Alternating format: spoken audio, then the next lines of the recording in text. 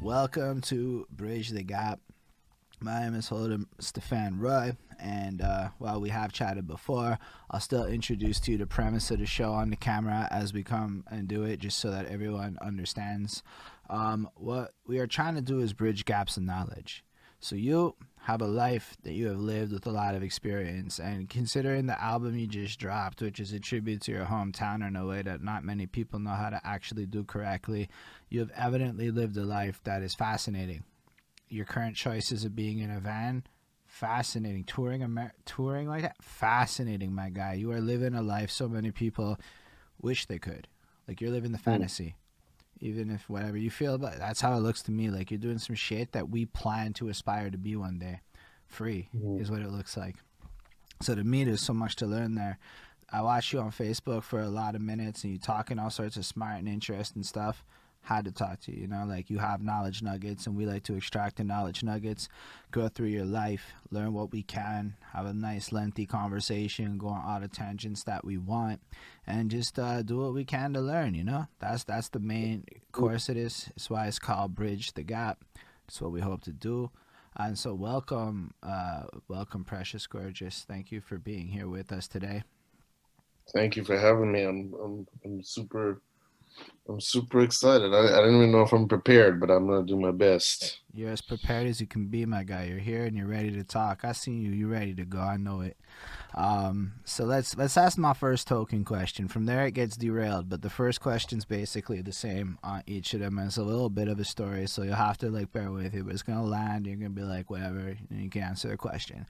So it starts out with my girlfriend, and she's washing the dishes, and she's listening to that song by the Black Eyed Peas, that I got a feeling, that I got a feeling. Yeah, Ooh. yeah. And so she's I've sung bumping that a that. lot of karaoke. Yeah, it's a great song. But she's Yeah. dancing to it washing dishes. And I'm having this moment and this like flashback to like being younger, and we're all inside of the clubs, and we're all jumping around to that very same song. And at one point in time, like in my youth days, is club music. And that's his role. It's there to make us get lit, get drunk every single day. And now that song, all this time later, is chores music. It's exercise music. In fact, it's very sober music, all things considered. You could even argue it's mom music, depending on how far you want to take it. So that means that all that club shit today, it's like mom club, future chores music of the future. Some people get a little mad if I say mom music, but it's kind of what it is, right? It's just the future of what happens to music over time. But what's cool, I guess, about that is it brought me back, right? Because a lot of people, when they think about their musical journeys, they often think it's like, when they start picking and choosing and getting into it, which is when we care the most for sure. But it really starts before that. Like for myself, I'm a young guy, like five, let's say. My dad's got a bunch of tapes set up to those speakers with the little wire cutter wires and shit. And he would play that Led Zeppelins, and he would play his classic rocks and his shitty 90s techno. I mean, I like it now, but back then it was shitty. I mean, I really like it now, but it was shitty back then. And then my mom had her like bootleg knockoff disco tapes, like the ones you could buy at the convenience store for $3 and shit. And like Wow. all of that kind of stuff. And it was just the vibes. In the car, there was like Chris de Burgh and stuff. And then as I asked this question, sometimes there was grandmas involved and older siblings. I'm the older sibling, so for me there was no other siblings. But what it made me realize is for you as an artist, your music journey kind of starts when you're like really young, like five-ish, all that kind of youthful ages, your earliest memories when you had no control over the sounds in your life. And it was really the sounds that were around you by your parents or your family or the radios or whatever. So I was hoping you could bring us all the way back to being real young, and you could walk us through the very, very beginnings of your musical experiences back before you had control. Man, um, I want to say, I'm from Brooklyn. I grew up in Brooklyn and Queens. I want to say that there's not much because I grew up, always hearing whatever radio stations were around, whatever sounds of New York there were. But I really didn't pay attention. It was just around me, and I don't remember paying any special attention to it. There's probably songs that I liked here and there, that I like to hear, but it just never, music never really occurred to me. Mm. I remember my dad, maybe when I got a little older, around 10, 11, 12, my dad had some tapes around that were like or some CDs, maybe like Whitney Houston or TLC or something that I would listen to and be like, oh, what's going on with these? Um, but I remember being in school and then being on a three-way call with my friends. I was probably like 10, 11, and my friends were like, oh, what about Busta Rhymes? And I was like, who is Busta Rhymes? Like I had no idea. Um, what my real journey is, music doesn't enter the conversation for me until 12. That's fair. And Were there other was that noteworthy things before 12 that were not related to music that was interesting? Because I usually follow it up and then I roll it back and ask about dancing and then I ask about drawing. And so, well, dancing is okay. So okay. So because there's these are all a lot of elements, right? things. So Yeah, basically, we start that's right. touching on all the elements at youth and see which ones were tickled.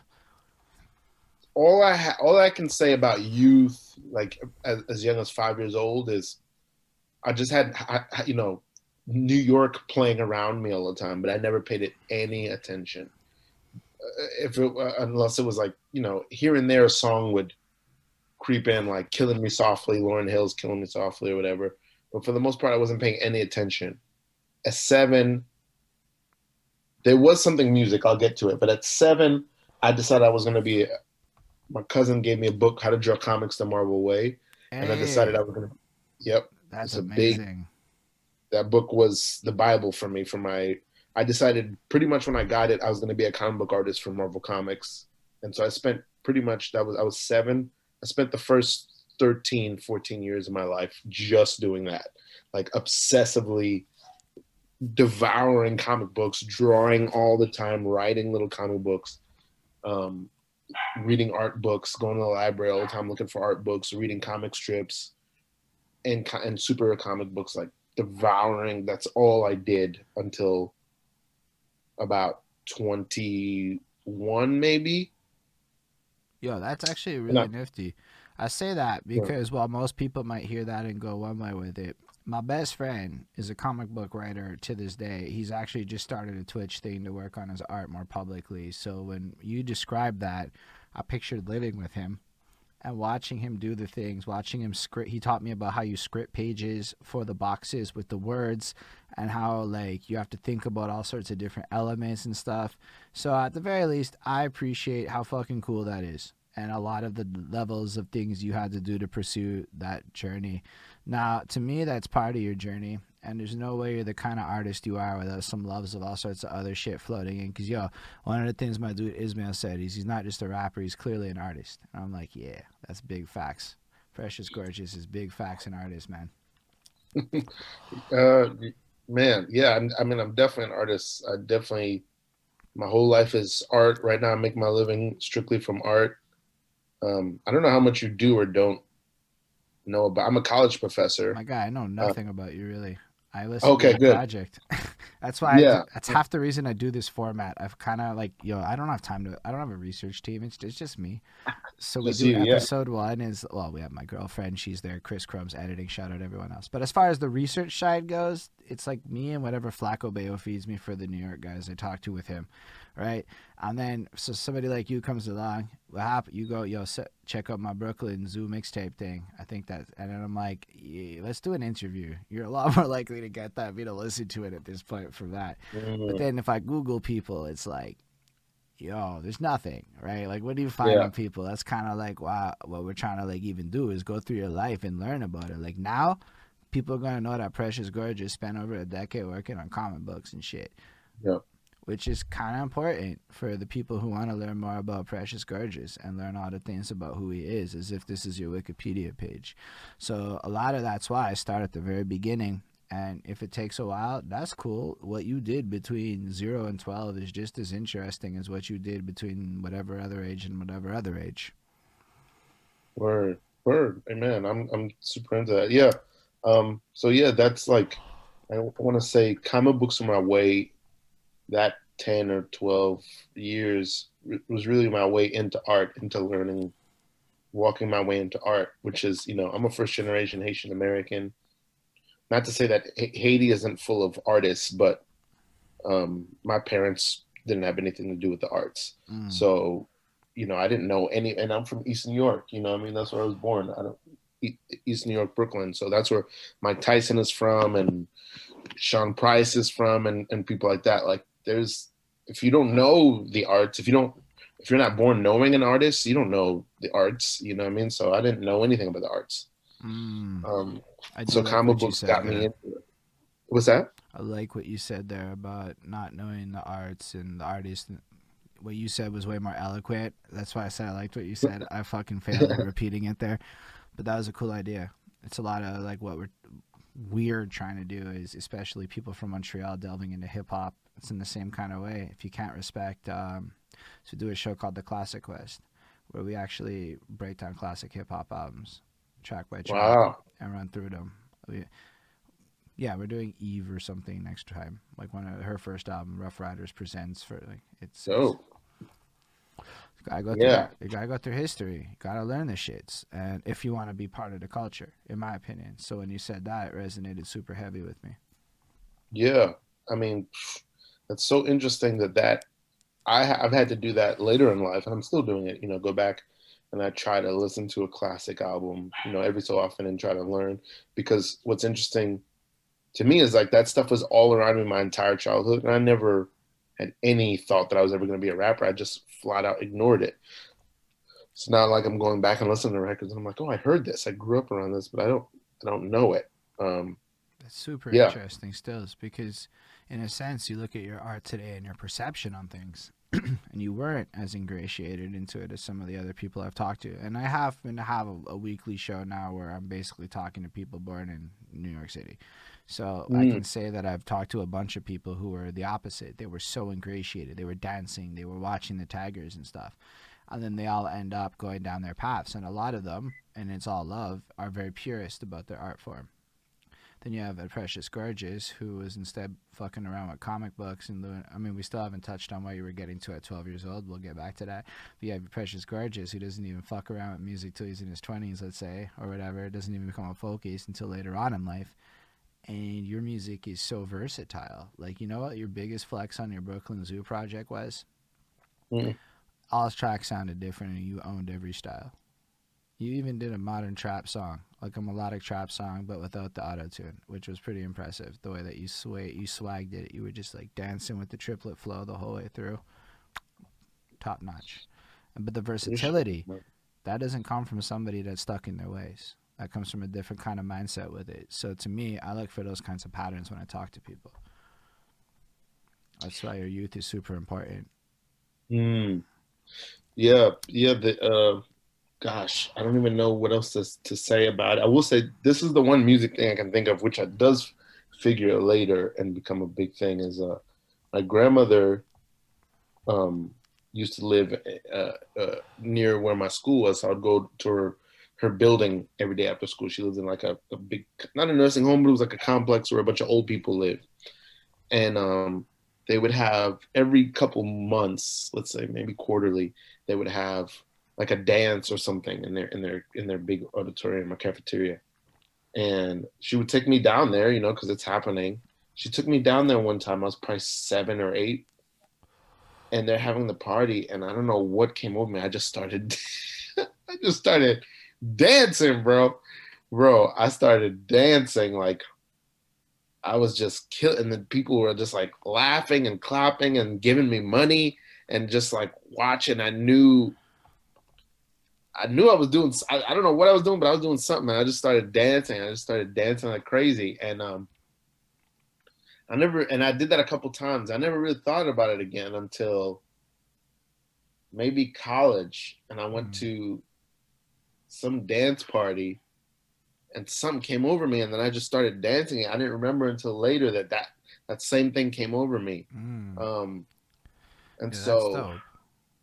I don't know how many other rappers are like that, where they can go to a party and just dance and like really be free. And to me, that's very central to what I do. I And would I say actually, there are a bunch, but not all. There's definitely like yeah, I think I think what's interesting is the younger you go, the more you're gonna find that. The more you're gonna find people mm, dancing and being free. I still think it's fascinating with the way that you approach life really does remind me of youth. It really does. I feel like you're more in line with 17-year-olds than you think, which is fucking nifty because I get to talk to like that's what I'm like as I talk to more people. I'm seeing different perspectives, but I like your youthful spirit. Um, so let's go back to Buster Rhymes because you had brought him up for a quick second. You remember having a phone call and something about Buster Rhymes coming in, and I think I cut you off or something got distracted. So I don't know if you had more to elaborate on discovering that or any of Not that. really. It was just that my friends were talking about it, and I didn't know who it was. I had Mm, no idea. And this was, probably '96 when he was just starting to blow up.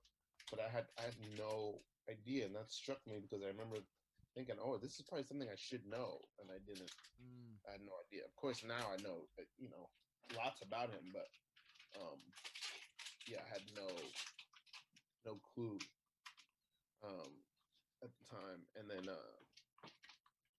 yeah, I guess if we go forward from there, or Yeah, totally. so um, the next year, I think, or 2 years after that, maybe I leave New York. Me and my mom and my sisters, we moved to Florida. So I'm growing up in New York. We moved to Florida. I'm there like probably 2 years, and like I come back at some point to spend the summer here spend the summer in Queens with my dad, and it's the summer that Get At Me Dog and Lauryn Hill's Lost Ones, which is my favorite hip hop song of all We're time, like 99 or 8 or 9. 98, and Hard Knock Life Yeah, 8, drops. 98. All that drops at the same time. And I just remember hearing all of it on the radio and going like, what is this? Like, as if I'd never heard it my whole life, Mm. And things were kind of creeping in. Like I maybe had like a Will Smith record and some Fuji's records. As a Haitian, you gotta have them, and all that. So things were kind of creeping in. I think, but those records, that whole summer, the records. I think Noriega's also Super Thug was out that year. What? Just like all these records were coming out, and I just remember being like, "Yo, what is going on?" And pretty much that fall I started rapping. Like I started rapping right then. Like there isn't like a youth of like growing up and loving hip hop. It's just like I love hip hop. I'm gonna be a rapper right away. So It's like actually really similar to your comic book story. yeah, the um one thing I can say is the one thing I can say about uh my personality is probably obsessive. Like the second I find out that I want to do something, I can do something, I'm immediately like, I'm gonna learn everything about it right now, and so I just like become obsessive immediately. Uh, um, It's definitely not yeah, a bad trait for an artist, to be real. If anything, like the level of effort you put in comes through in your art, the level of knowledge comes through with what you do, and it shows. Like we listen to a bunch of your shit, and like, yeah, you got a lot of talent to like showcase that level of obsession. So it's totally even the willingness to go back to a classic album and like study it is an important facet that I think a lot of people might claim they do when they bump their shit, but they're bumping. They're not really listening. mm. I mean, yeah, I can't even. I don't know how to characterize it, but I do know that that was the case. That like, uh, I was I was thinking about there's a scene in the there's a Woody Allen movie that I like called Sweet and Lowdown. I don't know if you've ever seen it. It's kind of obscure, but Sean Penn in it plays the second greatest jazz guitarist in the world, and he's like a schemer and a scammer as well. And this is like maybe 1900, so or 1920 or something. So there's a scene where he's supposed to like join a local talent show to try to win the prize money just to get some cash in his pocket. So he and his buddies like sneak. They don't know his face. They don't know who he's a major recording artist, but they've never seen his face. They don't know what he looks like. So he joins a talent competition and is like, "Yeah, just play good enough to win." So they call him up and he's like, "All right, here's this guy. He has a fake name for the talent competition. Here's this guy," and he gets up and right before he starts playing, you see him, and then it cuts, and he and his friend are running over a hill, and you see all the townspeople running after them, like, get them, stop them, blah blah, and and then you cut to another scene where he and his buddies are like they're finally safe and outrun everyone and at a campfire, and the guy says to Sean Penn's character, "Next time when you enter an amateur night, don't play so good." And then Sean Penn's character goes, "I don't remember the songs if I don't play them well." And I always related to that. Like, to me, if I'm not trying to like be the best and learn everything about the thing, it's not fun. I I love don't it. know how. I don't know what's. You know what I mean? It's not even like trying to be better than anyone else. It's like I want to do this as well as I possibly can, so I have to know everything about it. Yeah, I do know what you mean though. Maybe not everyone does, because sometimes I make fun of the use of "nah, I mean," but in this case, I'm like, I actually do get that. Like, I take on impulsive quests. Like Ty Lopez said, reading 60 books in a year is what CEOs do. And I said, Um, fuck that, I'm gonna read 60. It took 3 years. It was not an immediate win, but I pulled it off last year. 60 physical books. I don't know that I wow. can do it again with my current life. Like, I'm gonna be real. It was hard, but it was impulsive, just like that.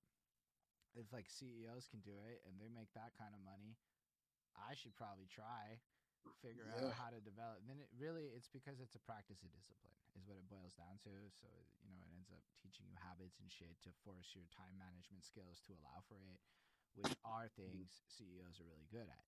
I'm like, okay, I see the correlation here, right? Like, so for me, it was like, I get what you're saying, but it's also a matter of mastery. In that moment, do you choose to read fiction or nonfiction? I'm like, well, fuck that. We're reading nonfiction. I'm not going to waste the time. We're going to make sure we use this time properly and like Mm, optimize that shit and treat my brain like it's fucking a muscle and crap.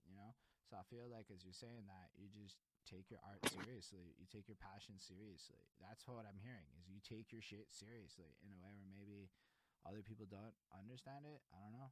But like if you go read any self-help book and any course on excellence about how to achieve mastery, etc., etc., it's that it's become obsessed with it and put the time and effort in to learn and practice. yeah. Yeah.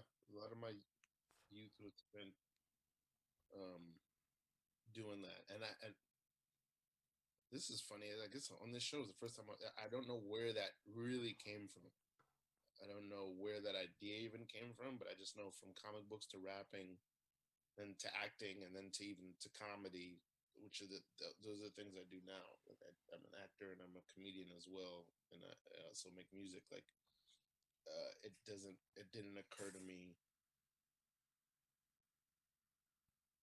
I don't know. There's something in me that's always just like you can be better, you can be the best, you can, like there's like a Rocky music that's playing in me all the time, you know. Um, yeah, No, but that's a good thing, right? Like to me, it's what makes you super interesting. It's what makes you an inspiring character in the world, right? Like think about what he just said, everyone. We barely touched on shit in his life. Already he spent 12 years on comics, showing he has dedication. Who has dedication at fucking 12? Okay? Like that's not a common trait at 12-year-olds. I past that, you move into like you said music, which we're at that part of your story is where we've literally just started that part of your story, right? So that's where we're at. Now we've got foreshadowing that you also do acting and comedy. We know that you have at least a YouTube movie documentary live music video live show thing. You're clearly innovative with we saw your skit with the fucking corona.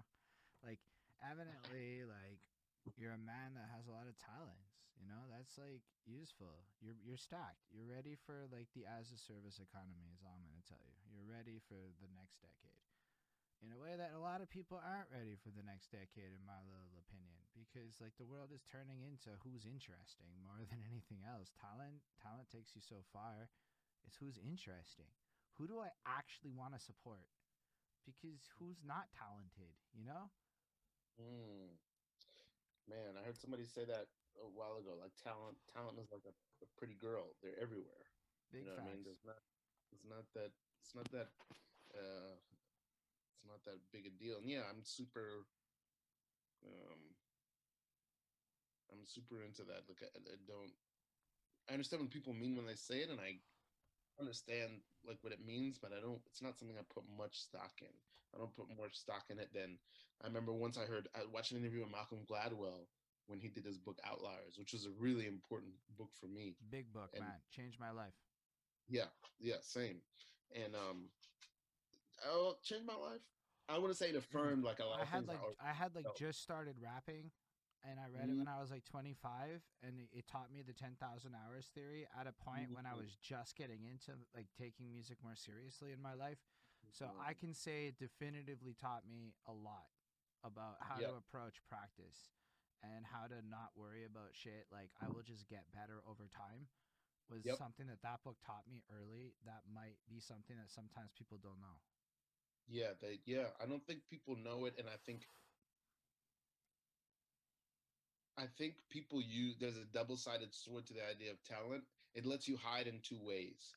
You can say you're talented, which gives you an excuse not to practice, or say you're not talented, which gives you an excuse not to try, Mm. you know?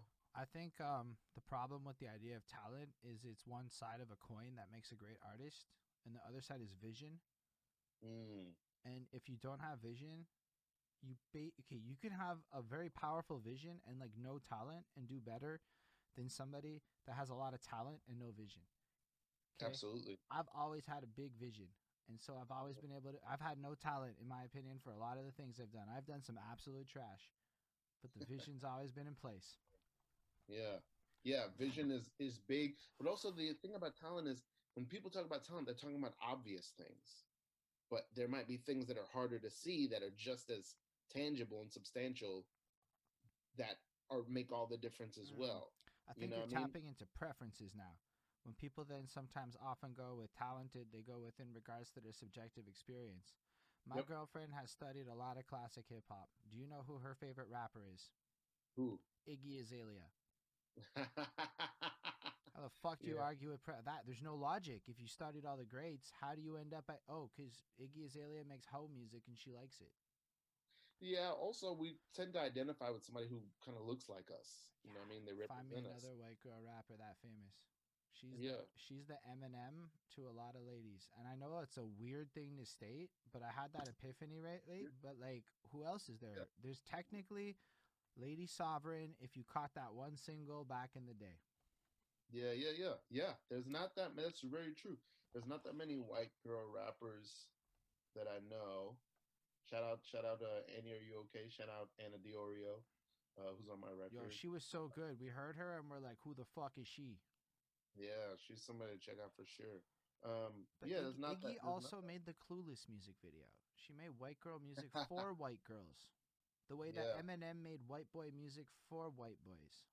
yeah, yeah. It's yeah, and that's what you do, and like because that's one of the ways that people will look at you and identify themselves with you, and they go, "Oh, I'm like that too. I'm if they can do it, I can do it." And it helps you relate more, and they come from where you come from, and especially if they lean into it. So I don't I wouldn't blame her for that. Just because somebody is someone's favorite doesn't mean they can't really appreciate. Yeah, she can talk to you about organized confusion in any classic any day of the week. Well, not any of them, Right. Wow. but Let's listen to them the other night. Yeah. But like Iggy does this shit where it makes her wanna do some white girl dance, and I don't know what else to say. She likes it, you know. Yeah. And then if you want to talk about, so people like to be critics, but I'm a reviewer. I'm all about so the difference is, a critic is about the quality of the art. Honestly, I don't give a shit. Um, I'm more interested in identifying the target audience, who should listen to the art, which is what reviewers are supposed to do. I actually looked this up recently. I'm not hating on Iggy. The new classic is a surprisingly good album if anyone listens to it with an objective mind and stops like Ti is an excellent writer. Come on, like he wrote. I'm saying it like he Mhm. didn't fuck that album up. People might be like, "Oh, Iggy, whatever, man. She's not terrible. Go look at her mixtapes. It wasn't all garbage. Like she had game. She has flow." Yeah. But that's like Yeah. saying Cardi's trash. Like, yo, can you? Cardi has I flow. love Cardi B. I love her. Yo, I love that she exists. that macaroni in a pot. That's a great line. Okay, I never thought about it until she said it, and then I heard macaroni spinning in a pot, and I'm like, oh, that is some like that. Yeah. It's also there's a weird this weird sepia tone militaristic view of what hip hop is. Hip hop is about lyricism, I speaking the message to the like. You did What do you? something that hasn't happened yet on this show. So Oh, you gotta take you just got a big win. What the fuck is okay. sepia tone?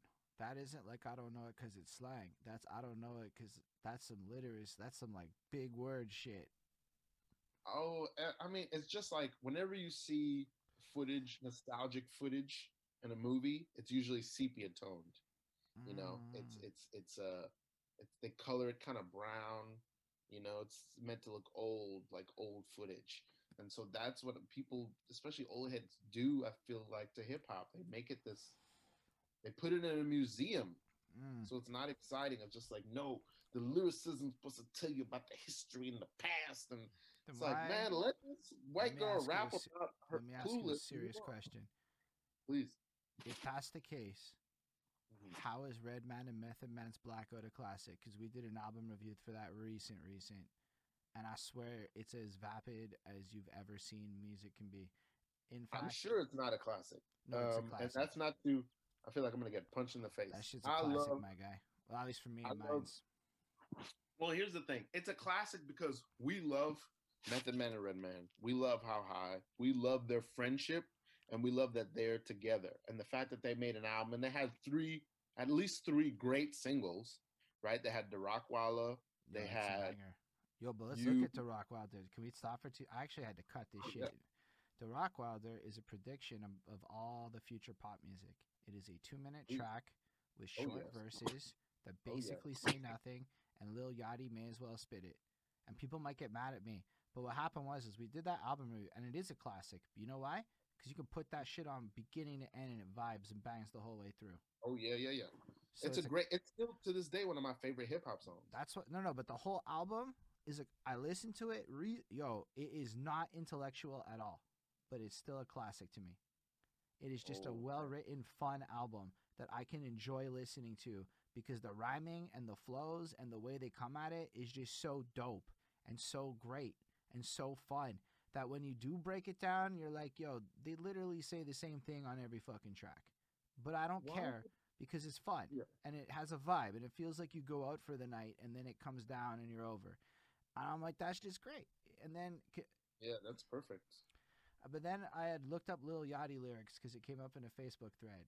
They're like, I challenge you to justify any Lil Yachty lyrics. So I swear I grabbed the first fucking one and I swear I picked his shit and I'm like, that's a Redman lyric about big balls if I've ever seen one. So it showed to me that Lil Yachty was actually listening to shit like Redman and Oh incorporating his humor into his fucking raps. And now yeah. people are judging him for employing the humor styles of classic 90s rappers. Well, I gotta tell you, I got a lot of. First of all, this idea that music has to be intellectual in any way to be valuable. Like to me, music is the opposite of intellect. That like music, Jay-Z says it all the time. Music is about emotion.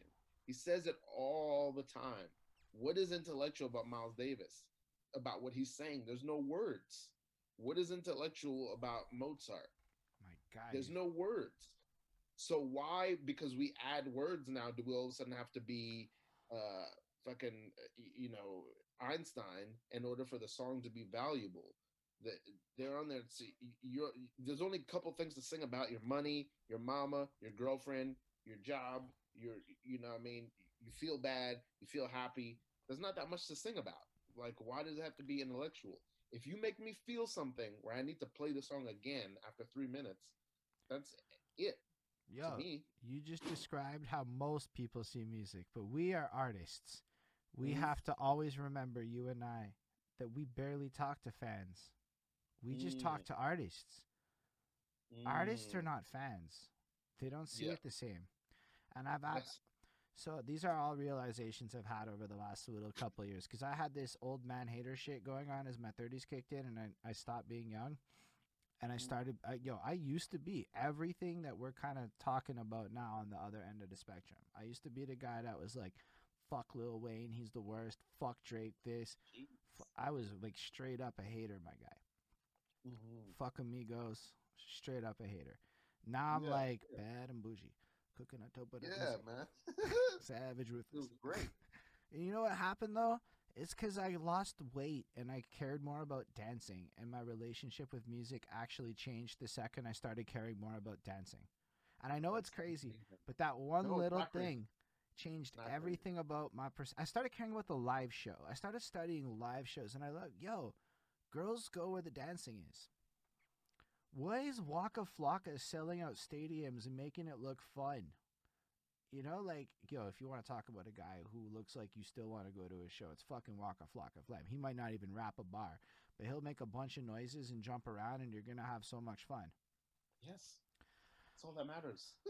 And That's all that matters to me. there was one other side, though, that happened on my more studious part of the journey.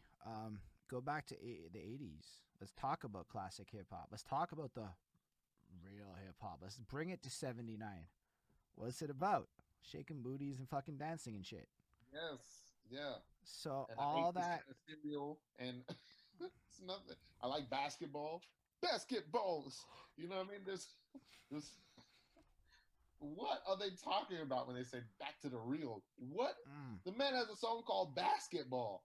What are we talking about? Picking boogers and you know what I mean? What are we talking about? The stuff either makes you feel something or it doesn't. Everything else is just for people's own ego. It's not what? I love it. Yo, man, Yeah. I agree with you 100%. I feel like there is this general meta conversation in my life, which is why I feel like indulging this is lovely for me. I feel like I would love to have this chat with other people, but it would be frustrating. So it's fun to have it with you because it's not. I think that you're a lot more in tune with what people want than what artists want. And that's something Hmm. I had to learn as an artist. Is that what my girlfriend kept telling me? I don't like your music because I can't dance to it. I don't like your music because it's not fun. It's not that you're not talented. I don't want to listen to your music. And then if you could be like, she doesn't fuck with my music, which you do, or after a while you can go, why don't I make some shit she can shake her ass to? Like you could Mm, just do mm. that and then throw a read a book bar in the middle or something. I mean, I don't even look at it as I think what was I gonna say? There's a couple lines in hip hop that I think kind of did a disservice to rappers. One of them was Jay Z's I dumbed down for my audience to double my dollars. Because the idea of dumbing down, I think, is just like I don't know. I don't fuck with that shit. I don't fuck with that either. Because it's like, oh, there's a compromise, or I'm gonna come down to the stupid people's level. It's like, Mm. no, you've got to figure out how to talk to people who are not where you are. They're somewhere else living their life doing something else. So how do you meet them So I and speak in actually a way that think they'll understand? So I got really inspired by Oscar Wilde's concept of brevity being the finesse of fine writing. Ooh, word up. So I think that was the thread that we interacted in for the first time. And what happened in my case, at least, is I realized that maybe it is about simplifying without compromising the idea. And that's the true essence of writing and doing it right. Because what's the point in dropping some shit that like only I understand? It was the big thing I Mm-hmm. had. I started doing clever things, and maybe people will find the Easter eggs I put in my music one day, but maybe Mm-hmm. they won't. Maybe I was too good at doing some weird, obscure shit that literally nobody's gonna care about. Mm. So I'm like, what are my goals? And I had to think about that. And one of my goals is I actually want people to want to listen to my music. Yep. That mattered to me more than being the best. That changed. I didn't Yep. want to be number one anymore, which meant simplification was more important than complication. Was the number one feedback I've ever heard. You're too complicated. You don't fit. You do too complicated. So I'm like, okay. So I have to take complicated ideas and simplify. And if I can do that, I win. Absolutely. I mean, in the end, it has to be fun to listen to. I don't Mm. think anything matters more than that. So when people are like, you grow up with like, okay, you got to make a club song so that people can blah blah, as if. And I always heard that from people who didn't dance, who like they didn't know how to make a record that was fun to listen to, and so they just look down on it like, I'll just rap worse over a beat that seems dancey. Like, what are you talking about? You think that's what Bombs Over Baghdad is? You think that's what I don't even know. The Rockwalla is like. What? Or even let's That's go in a really different hard. direction. Yeah. Like, let's take Eminem's Rap God and compare it to Dax's Rap God remix. Eminem's Rap God is actually a brilliant song.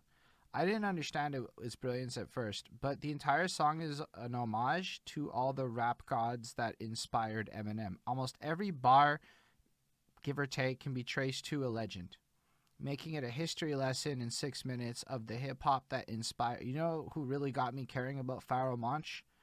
Mm, Eminem on Rap God.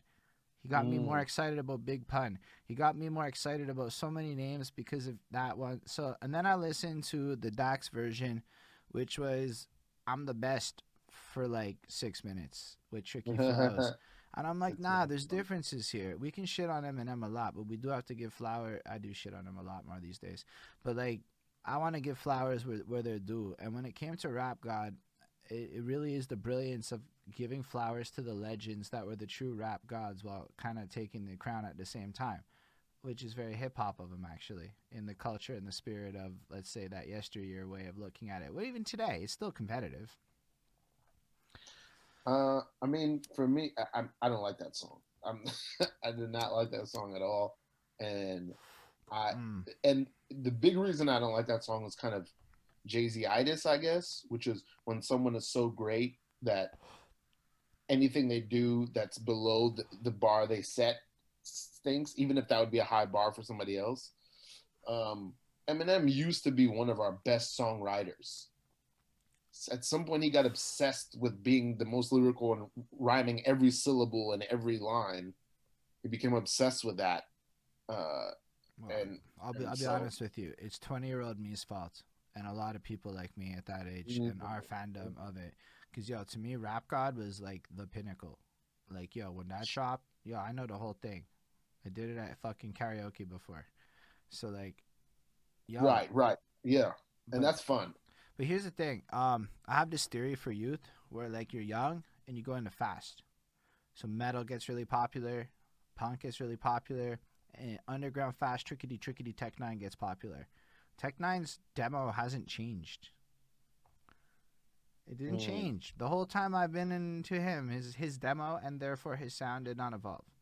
mm, Not to say mm. that he's not like a great artist, because I know sometimes people get mad when I have harsh opinions. I go through this too every fucking time. But it's more like, yo, think about it from a marketing perspective. Who the fuck does energy drinks target? You know, like Hmm. energy drink ads aren't coming for fucking me. They know I drink fucking coffee. Folgers is targeting me. Mm, So, mm. so, Wow, so when you that's follow great. dollars, my guy, you see a lot about the marketing and things. And so Eminem, as much as he might want to make whatever art he wants, the people at Shady Records know that his target demo, for the most part, is still kind of like 18 to 26 on that edgy shit. That's what Side B was for. And it was actually brilliant this year because he made Side A for me, the older fan that wanted some real substance. Oh, the music to be murdered by. I'll Yeah. be real honest with you. I don't think I even got through that record. Like there were some songs that I liked, but it was just like to me my favorite two records from Eminem in the last 5 years is the Kill Shot record That was a and the good record he did record. with Jonah Lucas. I don't like the genre on that much. For me those are the best Eminem records, and the only Mm. reason I say is because it's him over modern production, sounding like he's having fun. So I have to go back to the Joyner shit because I was a big Joyner hater on some old man head shit for a long time because I think I I don't like him misunderstood. either.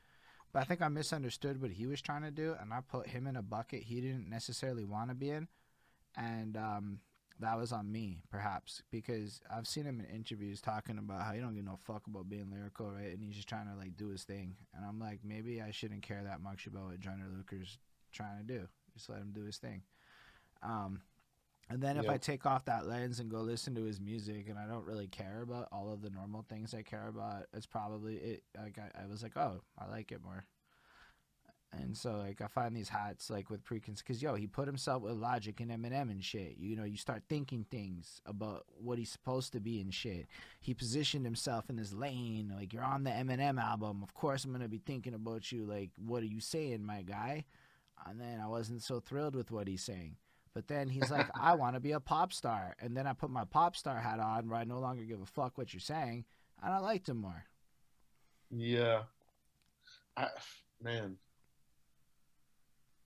um, I think this goes back to what we were talking about, which is like my first few exposures to music. Like, before I was into hip hop, and I was one of these guys for sure. So yeah, this. Oh, I should say this. Like my first entry into hip hop, like I get in through like DMX and Jay Z, but very quickly, because I'm obsessive, I start going to. I don't know if you remember this website, Online Hip Hop Lyrics Archive, and I like under. I think I know what it is, but like I don't remember it. It's what Genius is now. It's just a database of all the lyrics. It's You know, amazing. all the rap lyrics. So I would just be on there reading lyrics, going to undergroundhiphop.com, doing text battles with other rappers. Oh, you Like did the I'm text battle shit? what, bro? No, we got to What? stop. Okay, because here's where we get into some interesting shit, right? You're not the first to say it, but you're like the second or third to even mention some shit like this. This is, we're talking early internet days, so people know 2002 ish, maybe that era, Yep. somewhere around that. See, I'm like in grade 8 and we don't have a computer at home. So you got to Right. understand, like, yo, I'm in the school lunch printing lyrics off those sites so that I could take them home after and like Yep. memorize that shit. Cause yo, you think I'm writing down Bone Thugs in 2003? Fuck that. Old cats had to do that so I could get them on Google. Right. Right. Right. Absolutely. Yeah. So yeah, tell us about text battles and all of this internet world. Like, take time and like delve into it because this is some time capsule shit where not everyone, especially the youth, are gonna know anything about what you're talking about. It was just these forums that you would go to where people who were rappers and they would be on there like battling and trying to do the best metaphors and punchlines and multis, and it was you'd read it, you just read it. You put down your paragraph, this person, there was brackets and tournaments, and man, I was so eager. I was sweating thinking about it all day at school. Oh shit, I'm gonna go and do my verse, blah blah. And yeah, man, you were just trying to just out rap everybody with the most technical, tricky bars. That's what I was into, and I was reading and listening to those people, AC Alone and Oh, Cannabis, and man, I was you're in the there, my first dude. person I've talked to that even knows what an ACL loan is since fucking one of my patrons. Okay, so somebody made me review because my patrons make me review stuff sometimes. So they made me review a book of human language, Hmm. which I found out after nobody's heard of. So it Hmm. was like, wow, this is one of the deepest, most complex and interesting, soulful albums I've ever heard in my life, and like nobody's heard it. Mm, mm. I mean, I I know, like, and I can't. I don't want to say that I'm well versed in that shit. I read more of it than I heard because it was the internet back then. But if you were somebody who was on that level, I probably have read or listened to your lyrics. And I mean, from up and down, J Live and Binary Star and Company Flow and all that So you were like world. reading this shit independent of the music on some like scholarly shit. Yes, like obsessively for years. So this is more of like a poetry analysis in a sense, the way that you're approaching it. There is that, and like I did somehow in high school. It's very strange because I didn't get good grades, but I ended up in a AP English class.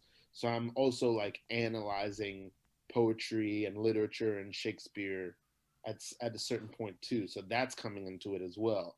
So like I Mm. got all this stuff swirling around my head and just like poetry and symbolism and references and aphorism and alliteration, assonance, and what I mean, personification, all this bullshit, plus reading AC Alone and Tribe lyrics and De La lyrics and then also doing text battles. I mean, I'm just I'm just like trying to be the best lyricist I can. And that's all I care Yo, about but you until. got to think about like life, right? Let's make some before and now comparisons and let's get extra good with this shit.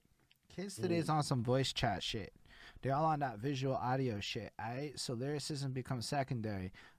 I am of that generation of super texting, readings drilled into us, all the news, the blogging. You had to read like even the fucking RPGs were all reading, right? Like there was no fucking yep. voice actors in Morrowind.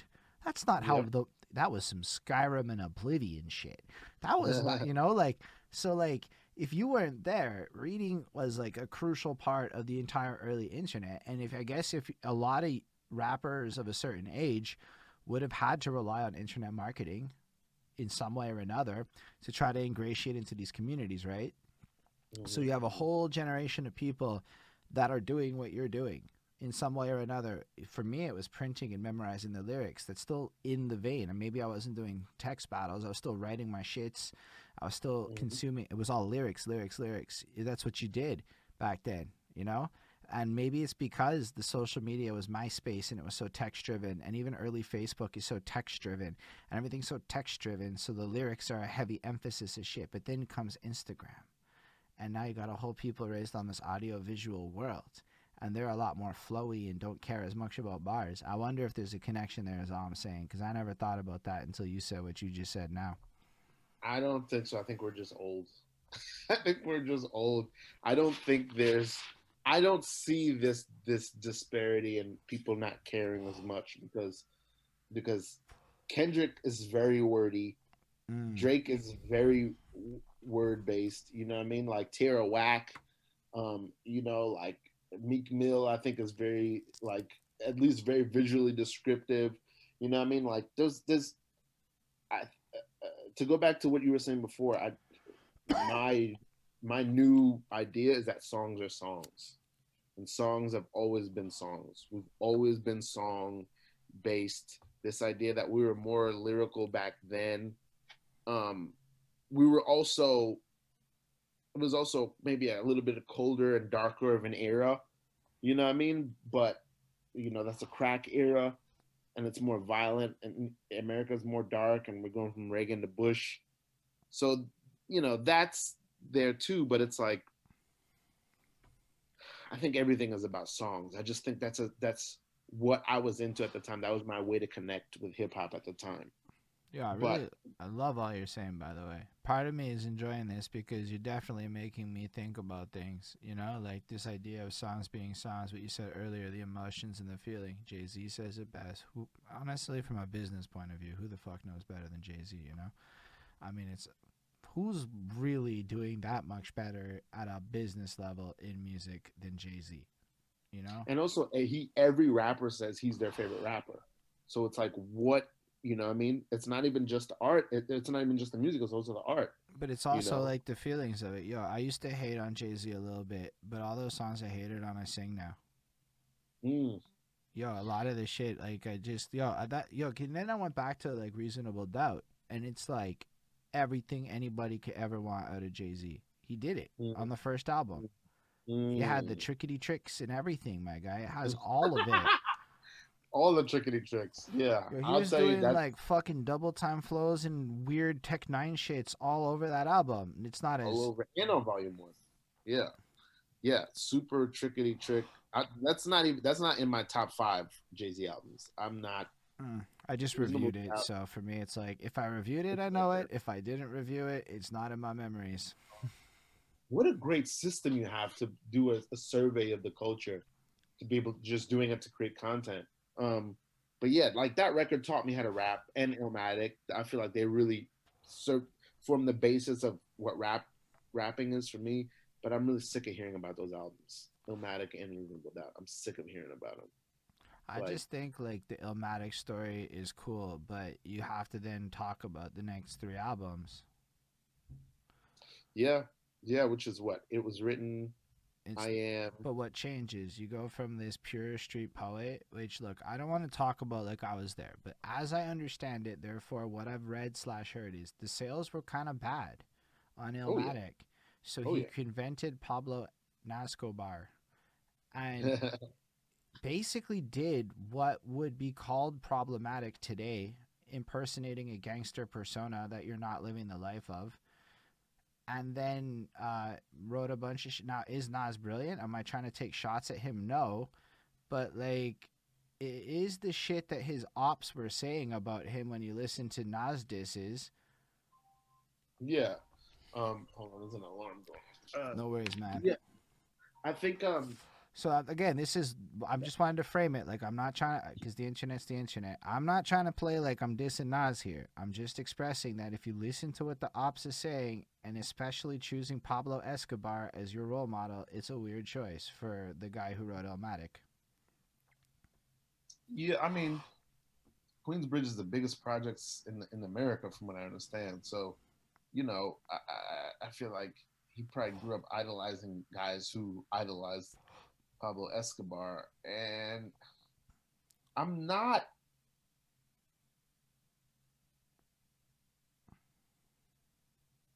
Most of the time, I hear folk being like, "Well, they did this for money, or they did this for this," and I got to be honest with you. I'm someone who doesn't care about money, and a lot of times I look at those choices and I'm like, "Well, I would have done that too." Like, Mm. it's really fucking like I do like the most hip hop album of all time, and then the next time you see me, I'm wearing a pink suit and I'm in Miami. That shit is fucking dope. No, I love it. That's the dopest, flyest shit ever. You And know what I mean? you can even defend Nas and go, dog, it's storytelling and fantasy. Shut the fuck up. See, internet, I knew what the counter argument was. I was just waiting to see what Precious Gorgeous thought. I'm trying to be a provocative a little bit with my questions to get his noggin going. But no, for real, it's storytelling and shit. That was like the middle class me would have gone down a different way, but I actually do see hip hop a lot as who the fuck cares? Like, yo, in metal, you can write about Vikings slashing heads off. These people are not Vikings and they don't slash heads off. Yeah, yeah. And a lot of it is a metaphor for something else too, and it's to evoke a feeling and to gives you it gives you're telling a story and it gives that story a style and a texture. You know what I mean? To bring it home more. But But the I only don't reason I use Nas as the example is because the same people who praise it are the same people who would criticize him for that choice, in my opinion. absolutely. And man, So I just, uh, again, to contextualize why I use Nas for that purpose. Because, yo, I love fucking Nas, man. Yo, that, like, fucking track on the next album of Being a Gun, I Gave You Power, is one of the most brilliant conceptual pieces ever done. Okay, Nas gets his flowers. He's brilliant. yeah, he one of my favorite Nas song of all time is Daughters. I don't know if you remember that Mm. joint from like 4 or 5 years ago. I think I heard it, but, like, off the head, nah. For me, it's one mic. That one was a beautiful track. Yeah, and what album was that? Was that Stillmatic? That was Stillmatic's a beautiful album. Oh my god, that was the first Nas album I got my hands on in high school, and I listened to it a whole bunch back in the CD player days. Mm-hmm.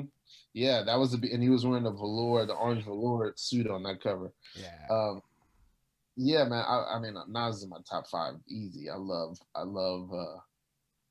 Nas so much. Mm.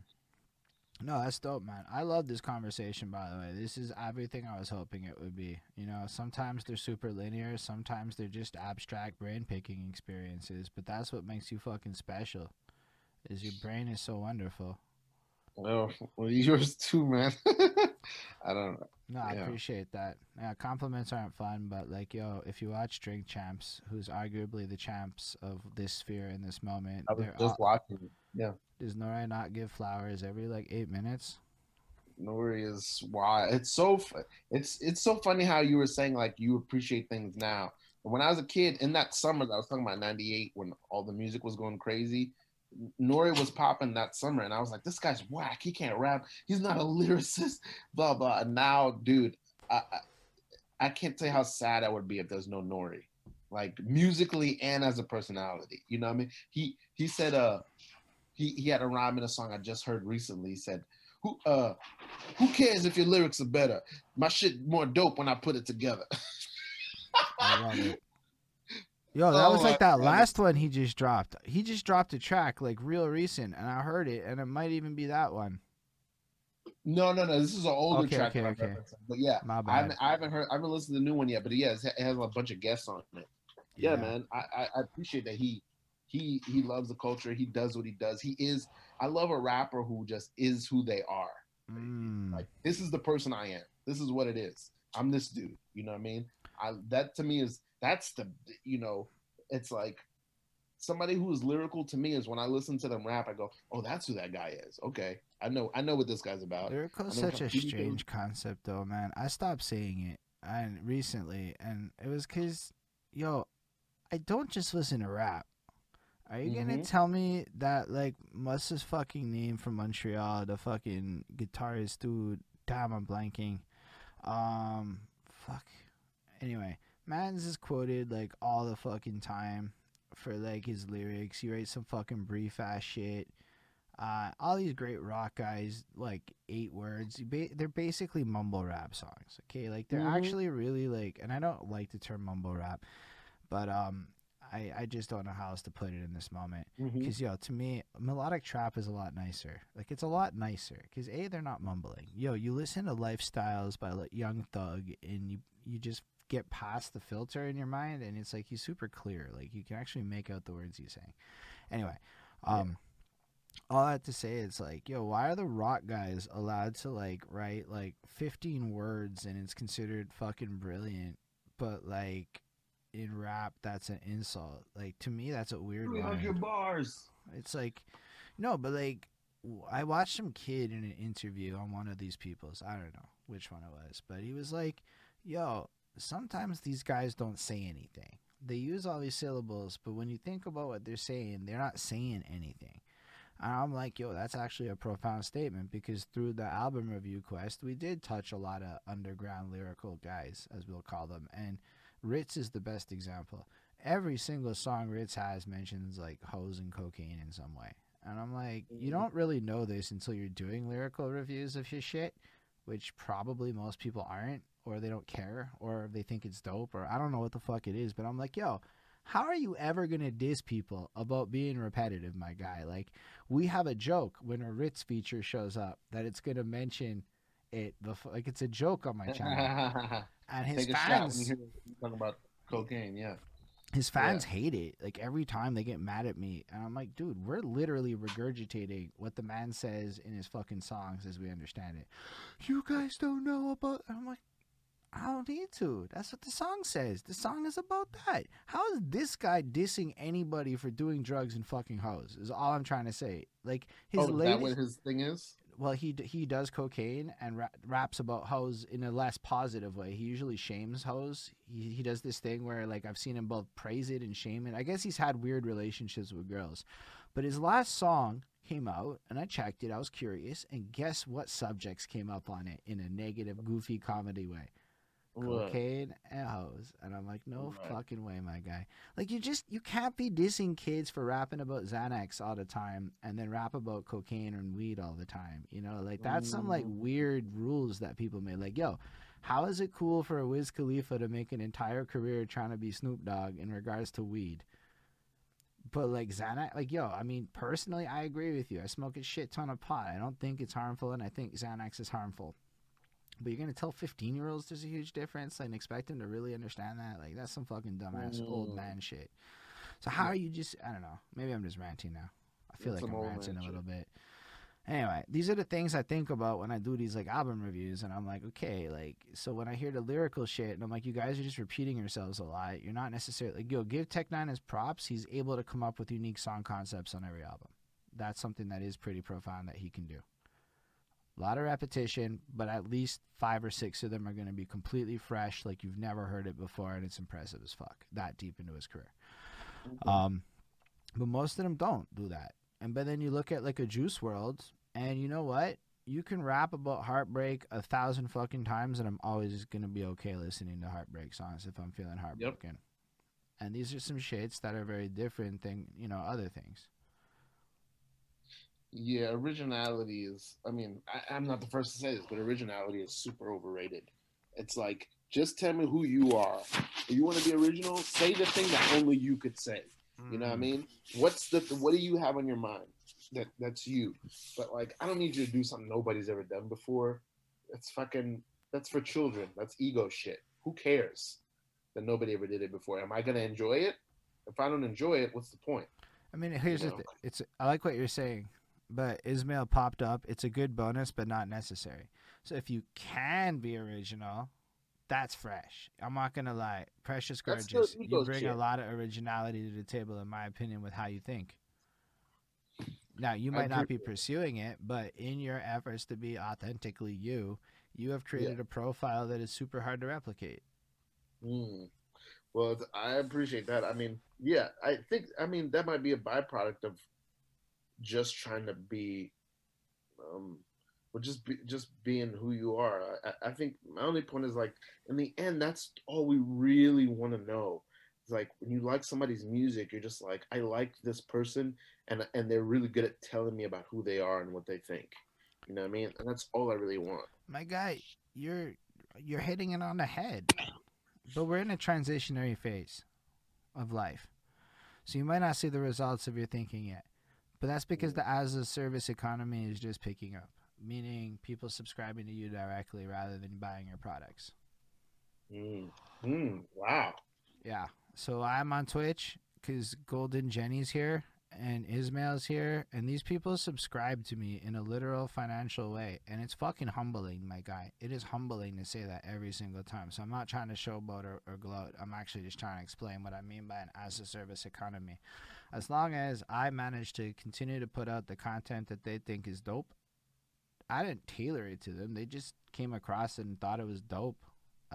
Ismail likes to give feedback. I like his opinion. I listen to some of it.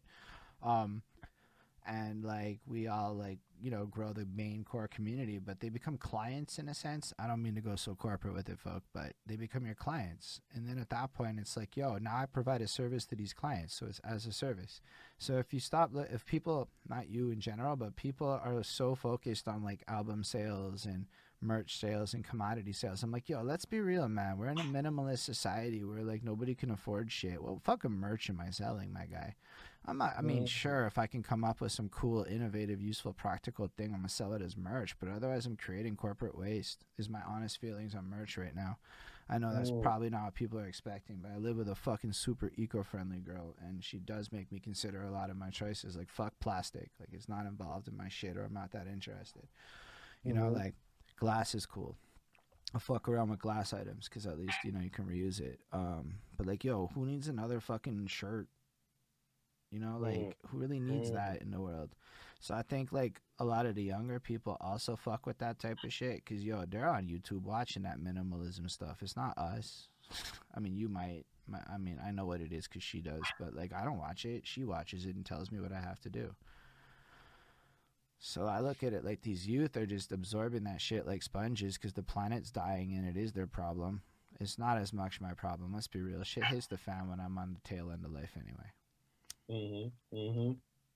I know it's rude to say that, but it makes me more aware. I care a lot more. I'm learning how to care more about the planet. It's all her. Pharrell, shout out Bonnie. She fucking really cares. She got this like I speak for the trees hoodie that she wears out in public with a mask to go with it because she wants you to know that she's for the trees, yo, and she's sincere as fuck, my guy. Mm, But mm, like, so you see that kind of shit, and I'm like, you know what? Most people care about that shit. Is the truth. So what's the value in a merch or more plastic fucking CDs? I saw somebody mm. posting about CD inserts. I'm like, yo, that's just a bunch of plastic to put into the world. I'm like, that's what I think about it like. Now, I don't know, maybe I'm wrong, but how are kids gonna perceive it? They're not even buying CDs. Maybe vinyls are cool. I fucks with vinyls, but a vinyl's like a collector's, it's like I don't know. So I just think about how the kids perceive the world. And yo, they come across a guy like you and you're just so cool. Like I'm gonna be real with you. You're cool. Yeah, you're probably the first person I would say that, but I'll take it. I'll take it. You just yo, man, you're exactly the kind of yo, my best friend writes comic books. Why would I not think you're cool? Yeah, I'm built for that. I'm of You that. make a I'm made of bunch of that. music that I thought was dope. Listen to a whole bunch of it. It's fucking fire. You're on point. You have concepts, and you're in flow in the pocket. Blah blah blah. It's all. You're sitting here dropping top level intellectualism with class. Like, what the fuck else could I want in a human? I appreciate it, man. Wow, that makes me feel good. That's kind. Yeah, Sure. I can't afford to And lie right now, so that's all facts. thank you for saying that and for being so thoughtful and so having such acute attention to detail about everything as well. I'm supposed to in my current position in life. I might not be the best rapper, but I've built up a life that allows me to be a particularly distinct interviewer, probably through the combination of being a struggling MC mixed with album reviewer, mixed with readaholic, mixed with talkaholic. Mm, mm, Oh, and I listen to my girlfriend, and I practiced that shit for years, so I learned how to listen properly. okay. Okay. Yeah, Wow. I didn't want to fight with her. I was like, how can we increase blowjobs and decrease arguments? I swear to God, that's my metric of success. Mm, damn, that's wise. I'm gonna steal that. It's a good one. I tell I'm gonna everybody that. I steal tell young people that. I'm like, yo, trust. If you think with that, you will avoid most arguments that. Mm, because he's going to think for you. And he's smarter than you in that moment, believe it or not. mm, Anyway, absolutely. let's go I'm back with to your you. life, though. Because you still have a whole bunch of interesting life to cover. We need to warm up. We had to get into it. You know, that was fucking fun. But let's go back And to you're like a young MC. You start rapping. Let's talk about that. Are you a writer or are you a freestyler? freestyling comes later. Right now, I'm probably a decent freestyler. Spent all my life dabbling in it, but mostly I'm a writer. I'm writing raps, writing raps, making a little music with my friends. So, I'm part of a little group. I meet some other rappers in high school, and we're making little stuff. So I've been recording here and there since I was like 14, and we're making little songs. Tell us about that. Ironically, How did you uh, make your little songs?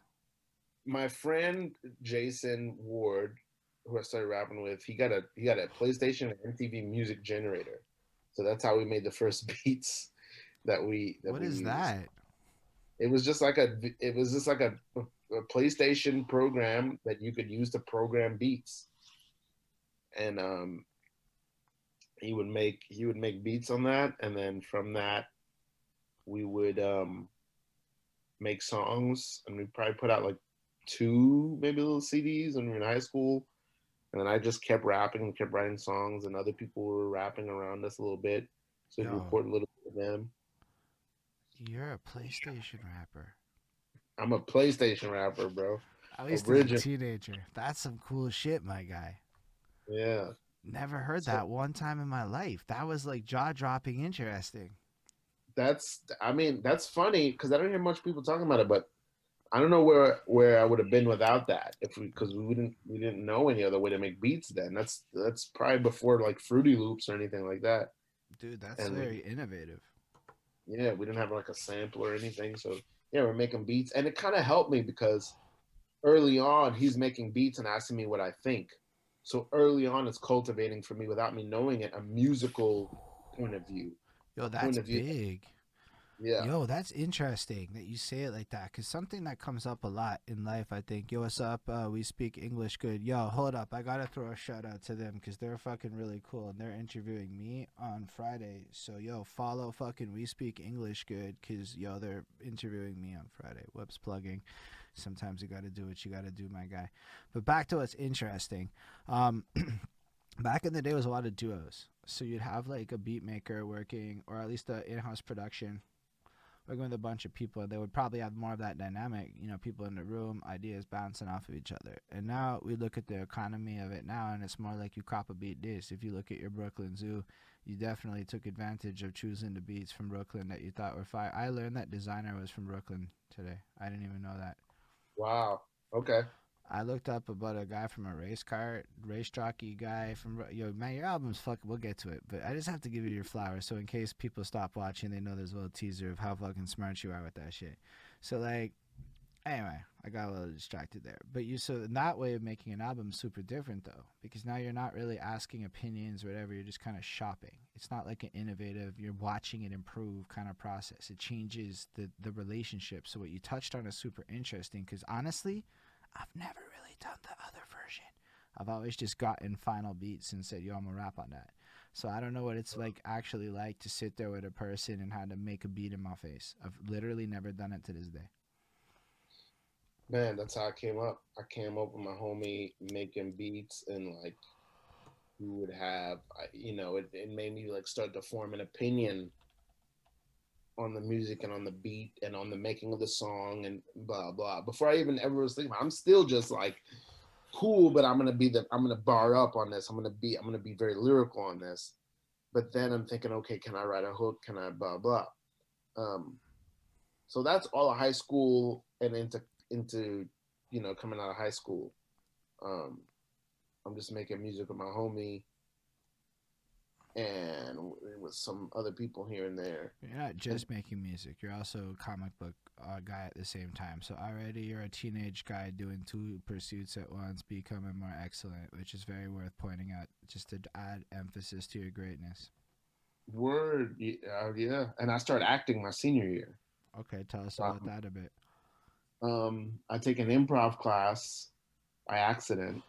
Never thought about acting a day in my life. The only thing I thought about was in my AP English class.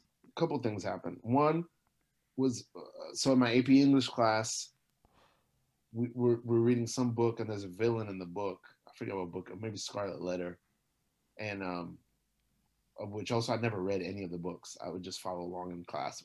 I'd never actually read anything, but we're talking about one of these books, and then the teacher talks about a Machiavel, which is a fancy name for a villain. And then I had probably just watched Rocky for one of the first times earlier that week, and I remember thinking, "Oh, Apollo Creed is a Machiavel," and then that made me go. So now I realize that you can analyze film the same way you can analyze literature. That changes my whole life, right? So now I'm become obsessed with films and I'm reading review. That's another big thing about me. I'm a junkie for criticism. So I read music and film reviews constantly. I don't listen or All watch right, anything. let's pause. What are your Yes. top five movie and film reviews? I normally don't care about lists, but this one sounds nifty. I want to know who you think is interesting here. Reviewers or reviews? I can't name either. I don't have a list of Okay, either. just give a I can tell you, couple of reviewers and I guess a couple of reviewers is more interesting. Who should we there's a guy think? named Bartinelli that I used to like. I forget something Bartinelli who was great that I used to follow on Rotten Tomatoes because he was one of their top reviewers. And then I don't know. I didn't really follow reviewers. I more followed like sources and publications, like The Source or Okay, Double XL okay. or magazines that were more reputable or websites that were more Ooh, reputable. I would listen to reviews we from just got a there. fan question that's related from the homeboy Yes, Ismail. Did you watch the reviews for validation of your opinion or to find differing opinions? people ask this a lot, and basically because people sometimes people ask me uh you know oh, they'll change your opinion, or how would you listen to a review if you don't know your own opinion, blah blah. I've read and listened to hundreds of reviews, and I'm often comparing the review of plays, albums, movies, you know what I mean? And so I often compare what the reviewer thinks to what I think, and I found that it was very often that I mostly agree with the reviewer, like 80%, which is a high enough ratio for me. 80% of the time, I see the movie or I listen to the album and I'm like, yeah, that's exactly how I feel about it. So I just started to just trust aggregates of reviews. So I may not trust one review, but I'll read five of them. And if all five say this is just okay or it sucks, I'm not going to listen to it.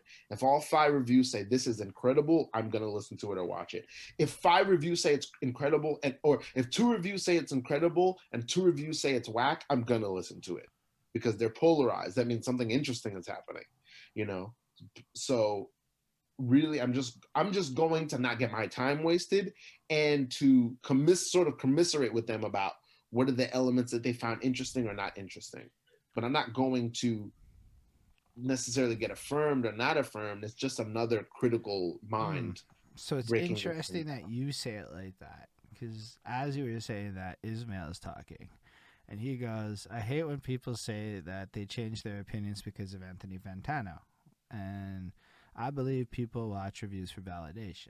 So here's where I'm going to have to come in and go with, you, sir, are not the majority. That's why it's I don't interesting. know that I believe that. I don't. Here's So, why I don't so say I I don't don't know think that. people read the reviews mostly. I think they look at the star Oh yeah. rating and make the snap judgment. But for people who consume review content, I know a lot about that audience. I've spent 4 years dealing with that world. Mm. And I can tell you that if you look at the current metagame of reviews, loving shit is all you have to do. Mm. Mm. In Nobody, terms of what? people go to reviews of classic hip hop, new hip hop, whatever, because they don't necessarily watch your review right away. We're in an era where there's two crowds. There's this Insta crowd that watches the review for the reasons you do to evaluate it. Most people watch this shit after they've consumed the product. Now they're Sure. looking to agree or disagree on some bandwagon shit for the most part. That's my Mm. experience. So I make 2-hour fucking album reviews. I do not attract that world.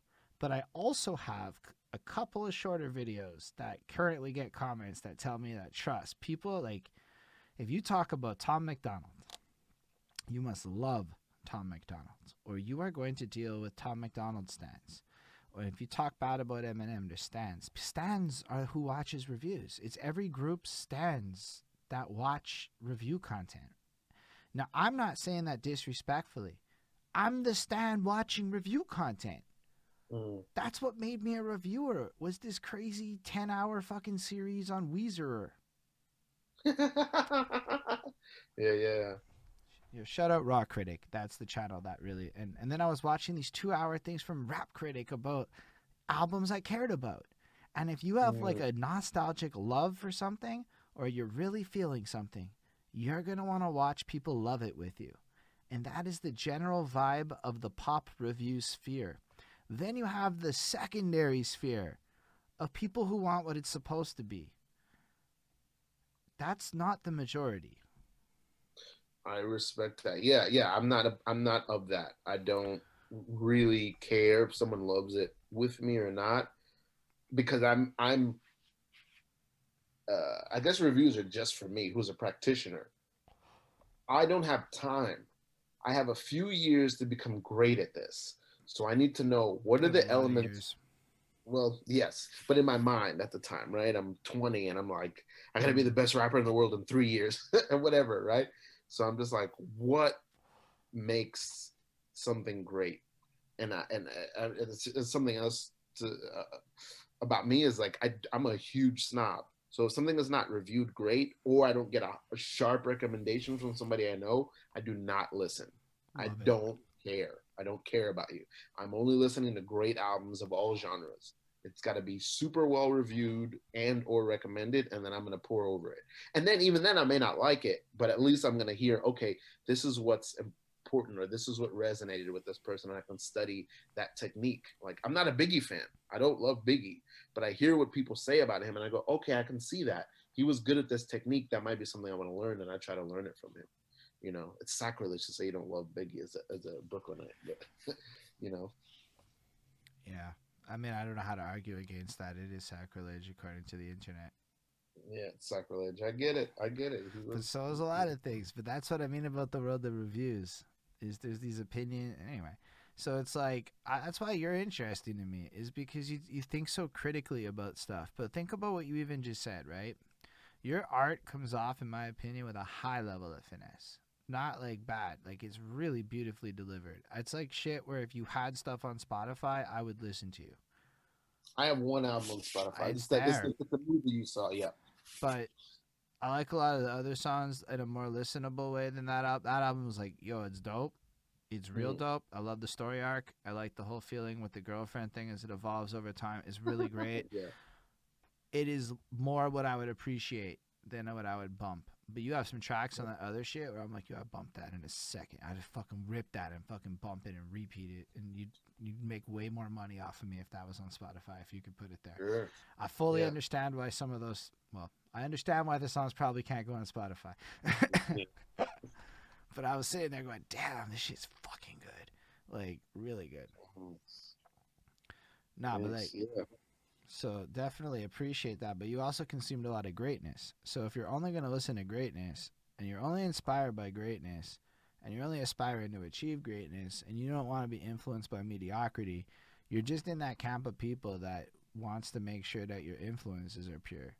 And there's a lot of artists that do that shit. You don't know how many people, okay, it's not that many. I'd say like 12.5%, 1 in 8 people has this like super fuck the rest of the world. I don't want to listen to anything except for whatever attitudes to music. And maybe like me, I'm the opposite. I want to hear everything. But I actually get where you're coming from because so many people actually are more on your side of the fence where you only want the best and the purest and the most interesting to inspire you because that helps you achieve greatness. I may not be as into the purity actually. I don't care where it comes from or how it's made as long as it's great. Okay. And um like I'm definitely not a hip hop purist at all, and I avoid them. Um, I guess to me, it's music all. What's that? essence. I was thinking more music essence. Yeah, music for sure. Yeah, like great. Yeah, the great music from wherever, great popular music. From wherever I can get it. And and yeah, I think people always say you can learn from good stuff and bad stuff. I don't think so. And matter of fact, I think it's the opposite. I think it makes you worse. You can't get whack juice is hard to get off. I don't want it anywhere near me. If something's whack, get it away from me because I'm just afraid it'll infect my brain and make me more whack. I don't want to be more whack. I only want to be more great. Only greatness near me, and it could be of any genre. I don't even have to like it, but if I know this is the best version of this, I want to hear it. I want to know Mm. what that is. How was that made? What is that constructed of? What makes it stand? That's what I want to know. No, and it's cool. And that's what I love about processes, right? This is where, yo, what up, Chris Chrome? Shout out Chris Chrome. He's going to edit this after and make sure we all look pretty. And by pretty, I mean he's going to cut out if there's like coughs or like the internet cut ups and shit. Chris, there were All right. internet cut ups and shit. And Chris says he popped in on some real wisdom. So shout out you because you were talking. That wasn't me. I'm not wisdom here. You're the wisdom. No, but like, yo, I love the fact that your attitude is like, fuck with what you fucks with, but you're also not saying, like, you're saying, like, go to the experts and see what they think is dope and learn what's dope about it. Because from a technique point of view, because you're not a fan, and I don't mean this in a weird way, but sometimes people like, there's two spheres to this shit. Like, you're either in the game in some way, you've crossed that like line where now it's about like school and business and all these other words that don't matter if you're a fan, where it's just about consumption habits. Like, I can't just listen to what I like. I also have to listen to Drake. Now I like Drake. Don't get me wrong. I have become a Drake fan. It took a very long time. But like let's be real. That guy owned Billboard for a decade. If you Mm-hmm. actually take music seriously, how are you not like at least listening to Drake to see what the fuck he's doing to own Billboard for a decade? Yep. Like it doesn't matter if you want to fuck with the track more than once, but at least, you know, left foot slide, right? Like, that shit was garbage to me. But I saw, oh, he showed off his fucking house in a humble flex.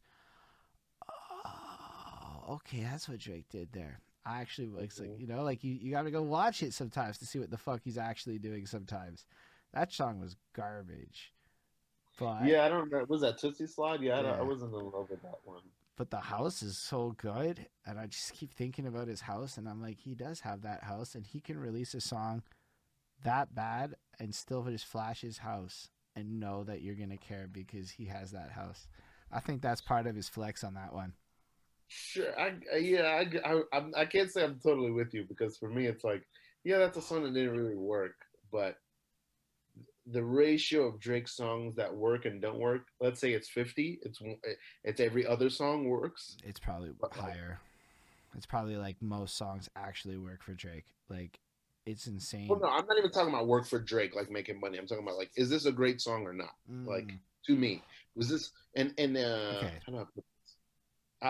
I'll say this, like I don't I don't I don't care about money. I don't care what works, and I definitely don't care what other people like.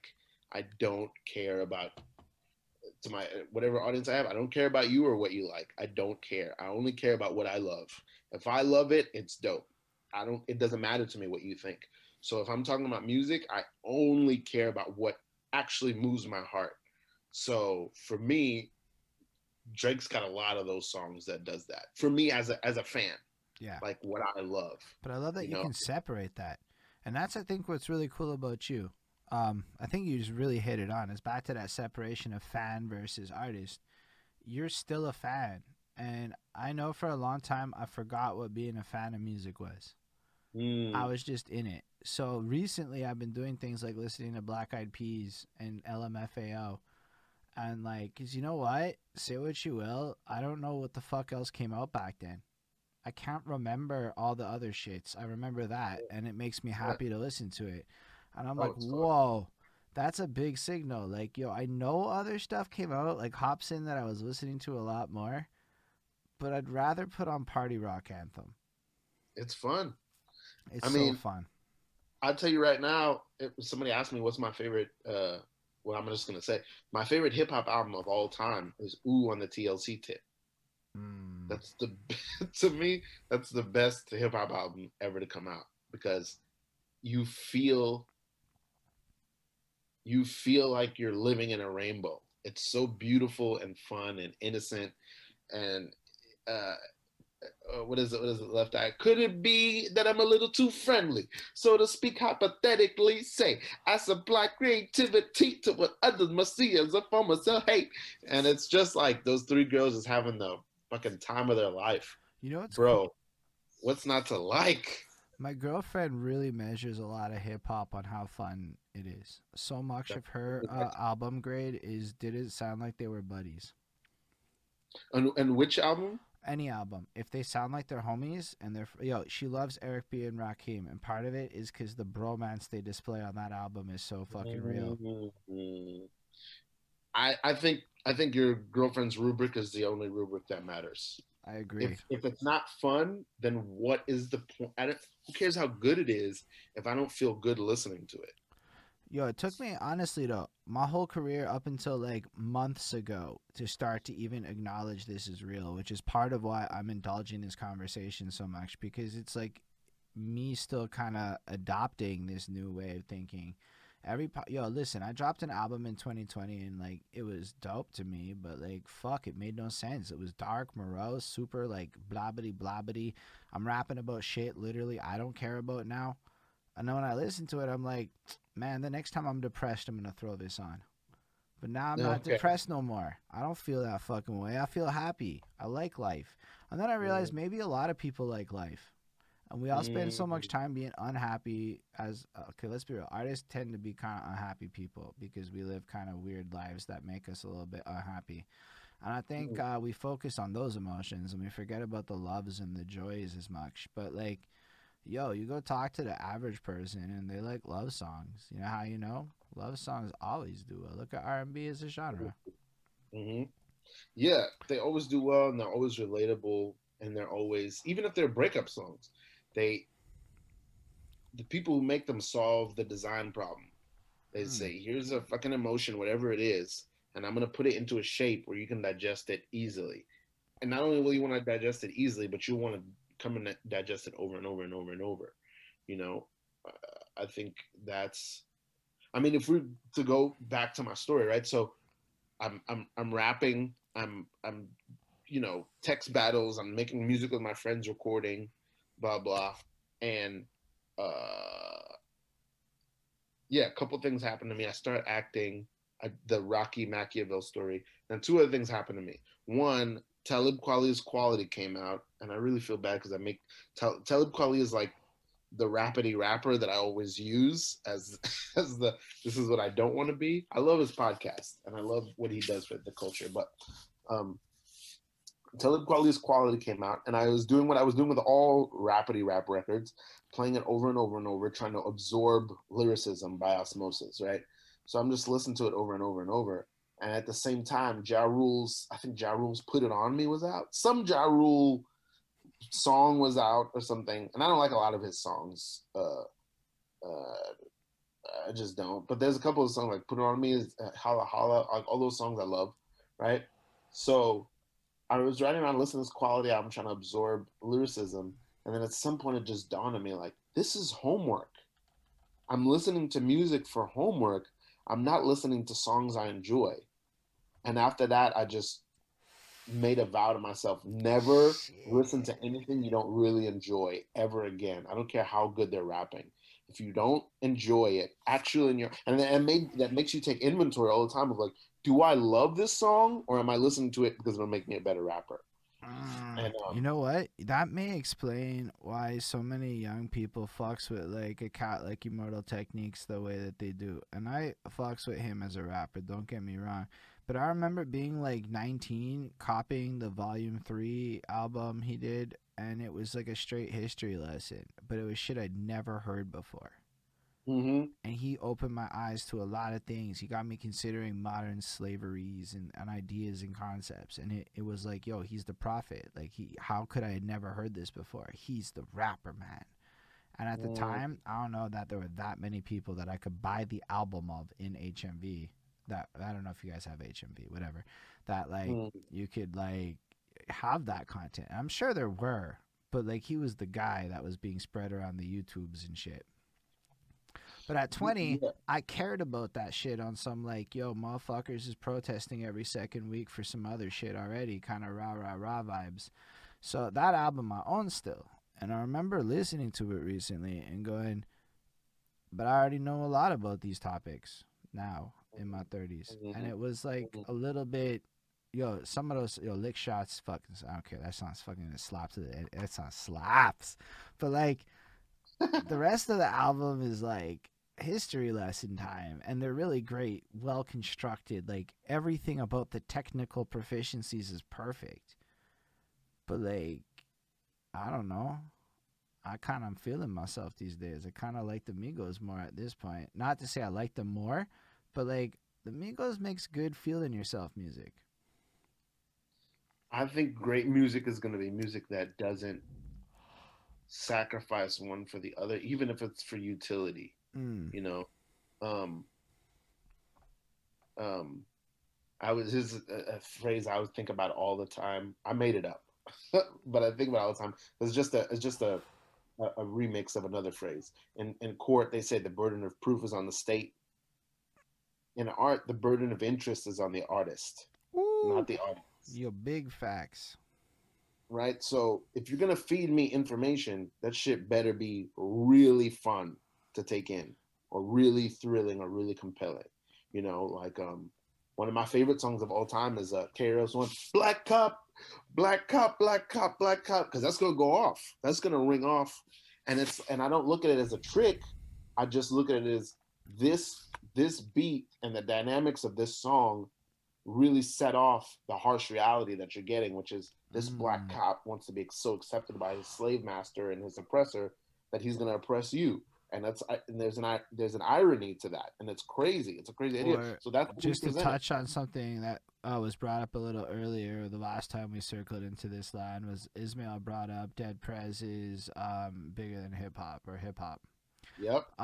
Yo, that song bangs. I like Bang. it slaps so hard. It doesn't Almost matter. all bass.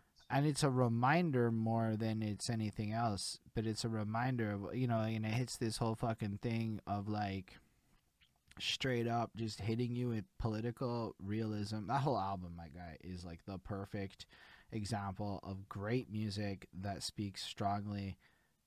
You do maybe need to be in a mood for it, but that's another part. I feel like you need to be in a mood for all music. I can't just listen to music personally. I'm in a mood and I go, what mood am I in? And then I find the song to Mm, suit that mood. And mm, listen, it doesn't matter who you are, you're like this. My girlfriend has a bunch of playlists. If we're gonna say that women rule the world in this music thing, she's got the hype vibe playlist, which is when she takes the bus, and then she's got the playlist for when she showers, and then she's got the playlist for chores, and no, the chores one is also the bus. Anyway, the playlist have the songs that meet the moods for the things, and I think that's how regular people treat Spotify. mm, I'm not regular mm, people. I don't count. Like my fucking habits, dude, like my shit doesn't count. It's not mm. real. So you're right, man. Like we got to think about the interesting part and then going back to like what they're interested in as fans of this shit. This is such a great chat, my guy. You're fucking interesting. Um, I, yeah. To me, this is super interesting. Trying to think about, and this is new for me. Well, so the quality thing happened, right? And then that's the album that did it. I hate to say Yeah, that that's album was fair like, enough. I'm not doing homework anymore, or if I'm doing homework, it's going to be a different thing. Then a last and final thing happened that changed my life forever, which was Nora Jones won 5 Grammys. And at this point, I come from not caring about music at all to diving into very lyrical hip hop to going, okay, but I like these songs. These songs make me feel good. So I'm going to also listen to these songs, or maybe more just listen to these songs. Then Nora Jones wins 5 Grammys, and I go, what is that about? That's not hip hop. What is this? You know, and it's some white lady. Nora Jones is, I think, half Indian or something. But some white lady won Grammys. Why? What's so big about her? What's so great about her? So then I listen to the Nora Jones album, and the first time I don't like it. But then I find myself thinking about it, and then I listen to it again. And then no, I listened to it twice. I listened to it once. I'm like, I don't like this. Maybe I missed something. Then I listen to it again. I don't really care about it. I put it away. Then I find myself thinking about it later, and I don't know why I'm thinking about it. Then I listen to it again. I'm like, I don't know about this. I put it away. Then I go back and I listen to it again, and I'm like, oh, I kind of like these two songs. And then I listen to it again, and then I'm like, holy shit, this whole record is beautiful, and it just opens my heart. The same thing happens to me probably with a John Mayer record, um, and it just opens my whole heart up, and I'm like, oh shit, I think. And then it makes me realize like I have to learn about all this other shit. I didn't listen to any of this shit my whole life, and I got to know what this shit is. And I think the biggest thing was I was listening to some Nora Jones songs, and I was thinking, there aren't almost any rap songs that make me feel like this, and there should be rap songs that make me feel like this. Later, I learned that there kind of were, some artists were doing it, but for the most part, I was like, especially at that time, was this 2004, three? I'm like, there isn't other music making me feel like this, and that's coinciding with the advent of Kanye West and the rise of Andre 3000. That's coinciding with Hey Ya. Hey Ya comes out around this Oh time. my gosh, that song was so, like, I don't know how people remember how big that song really, really, That really song was was. everything, bro. Everything. Like Yeah. when your mom is singing that shit, that's how you know. That's for me the big gauge of that shit is when my mom Nelly's Ride With Me was at the same level as Hey Ya, and there are not many songs I can think of that really hit my mom's sphere like that. Wow. Wow. Yeah. That's Hey Ya was everything. And the thing is, like, I remember people talking about like Love Below is not a hip hop album, doesn't rap enough on it, which is bullshit. That's hip. Hey Ya is hip hop. That's hip hop. That's that's something I would see the Roots do later. That's spiritual sampling. Like you were the arguable greatest rapper of all time went, I can make a Beatles song, and made a great one. You know what I mean? That's spiritual sampling. That's what hip hop is. You know, Hey Ya is a great, and it's through his Oh, I had to understanding of think drum. about what the fuck you meant by spiritual sampling for a second. As in, you're not actually sampling, you're taking the essence of something and through your spirit channeling that into your music to create something new as though you're the Beastie Boys on Paul's Boutique. Absolutely, I love Love the it. Beastie Boys. Yeah, yeah. That is, and the thing that hip hop doesn't give itself enough credit for is especially the producers, but all of us, we're de facto musicologists because we're our music is musicology. Our music is a history and an anthology of all the music that's come before it. You are not the That's what first makes to our say music that. up. You're not even the Yeah, first, and you're not the first from your part of the world to in your era to like come through and be like, nah, man. If you look at it, it's just taking everything that's made before it, putting it together, which is mixologist, creating something new. I fucking love it. You know what? I was that guy at 15 who was like, yo, I'm all about speaker box, big boy, this, but I couldn't sing for shit. Um, I learned how to sing a little bit. I learned how to sing good enough now that my engineer can make the record sound good and it won't be fake when I do it live. Um, absolutely. all of a sudden, something like the Love Below is a very different experience when you're doing falsettos with Andre. Mm, yeah, yeah. Or when you're not a rapper and you just want to enjoy music, Yeah, you know what I mean? And but also what that says to me is like, but also his rap songs are the best rap songs. So he's how is amazing. that? And like to me, it's like, well, he knows how to structure a song. He knows how to guide the listener through a song for the most emotional impact, as does Big Boy. You know what I mean? And uh, Yeah, they're so good. yeah, I love it. So that's what I discovered at that moment.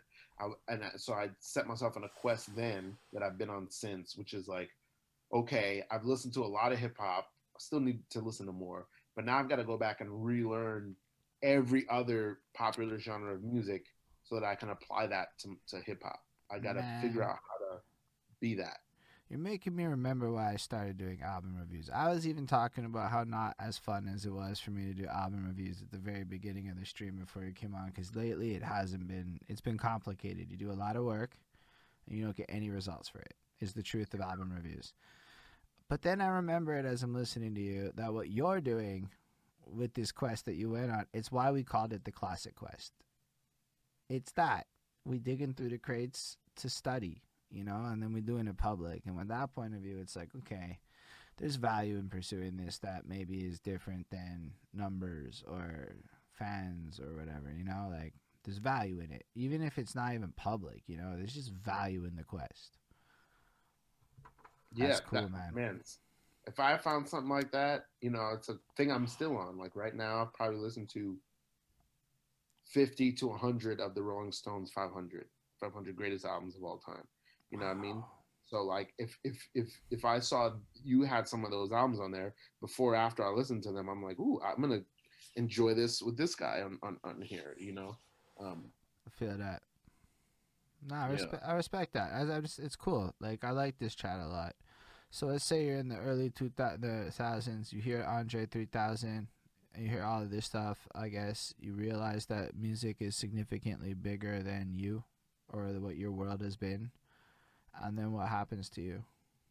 Also, are you Um, acting at this time? Are you doing real acting stuff? So are you doing other things? What else is right happening? around this time, I'm getting ready. I'm trying to get into art school, which I eventually get into. And I go to Savannah College of Art and Design, and I go to do a double major in sequential art and theater acting because it's the only school I know that teaches both. Um, I end up, I do school. It's a great experience. For the first time in my life, I'm surrounded by artists, which had never happened to me before. I was the only artist I knew.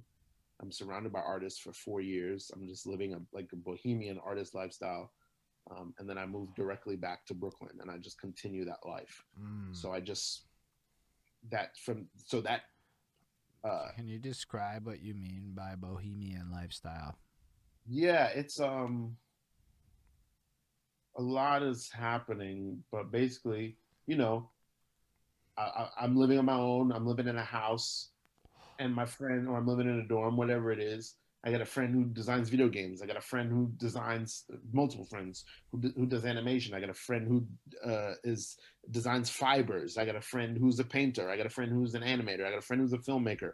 I got a friend who's an architect. I got a friend who's a dancer. I got a friend who's fucking ceramics. I got a friend who's studying fashion. You know what I mean? And hundreds of them. They're all around me. All that's around me all the time is the arts and people studying the arts and art shows and fashion shows and gallery openings and film festivals and blah blah. And I'm studying. I'm studying acting and I'm studying blah blah. I got other musicians around me. I'm making music. I'm meeting other musicians. I'm rapping the whole time. There's a local hip hop night that has battles, so I'm battling.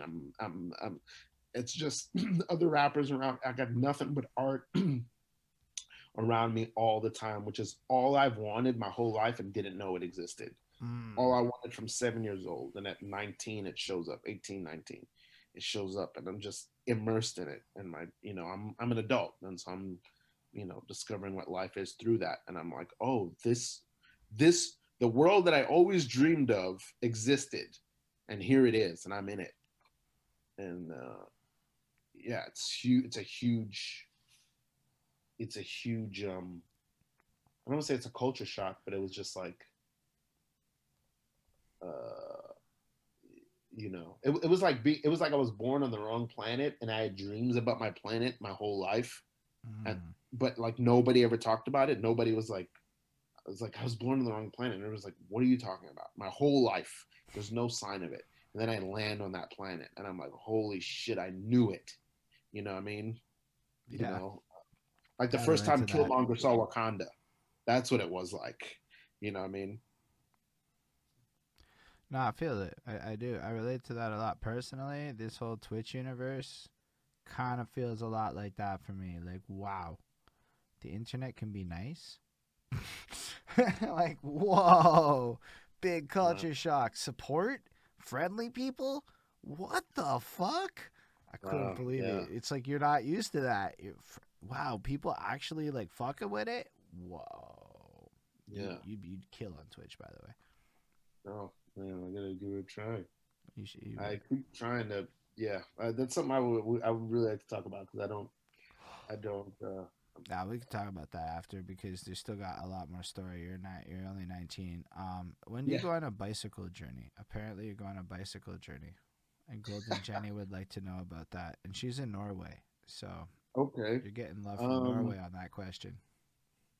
I'm at uh art school, and one of the things you hear about at art school here and there, or you hear about a lot of bohemian things, right? Now, one of them is, oh, somebody took a bicycle tour, so they just rode around the country on their bicycle.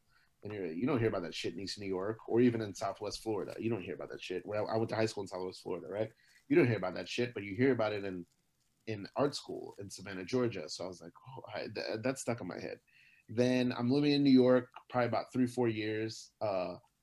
Still doing the same stuff, surrounded by artists in New York, and It must be crazy though, just to be an artist at that time in New York City. Like I'm in Montreal, you're in New York City. Your shit sounds cool just because you're in New York City. oh yeah. And then that time, I mean, this is post 9/11 New York, so this is Williamsburg, Brooklyn, when it's Williamsburg, when it's the art center of the world, really. When Williamsburg was the most important neighborhood in the world. Like, people are moving. Heath Ledger lives there, where all this other shit, you know what I mean? It's art, it's new Space Invader and Banksy pieces going up on the street every other month, you know what I mean? So I'm in Williamsburg, Brooklyn at this time.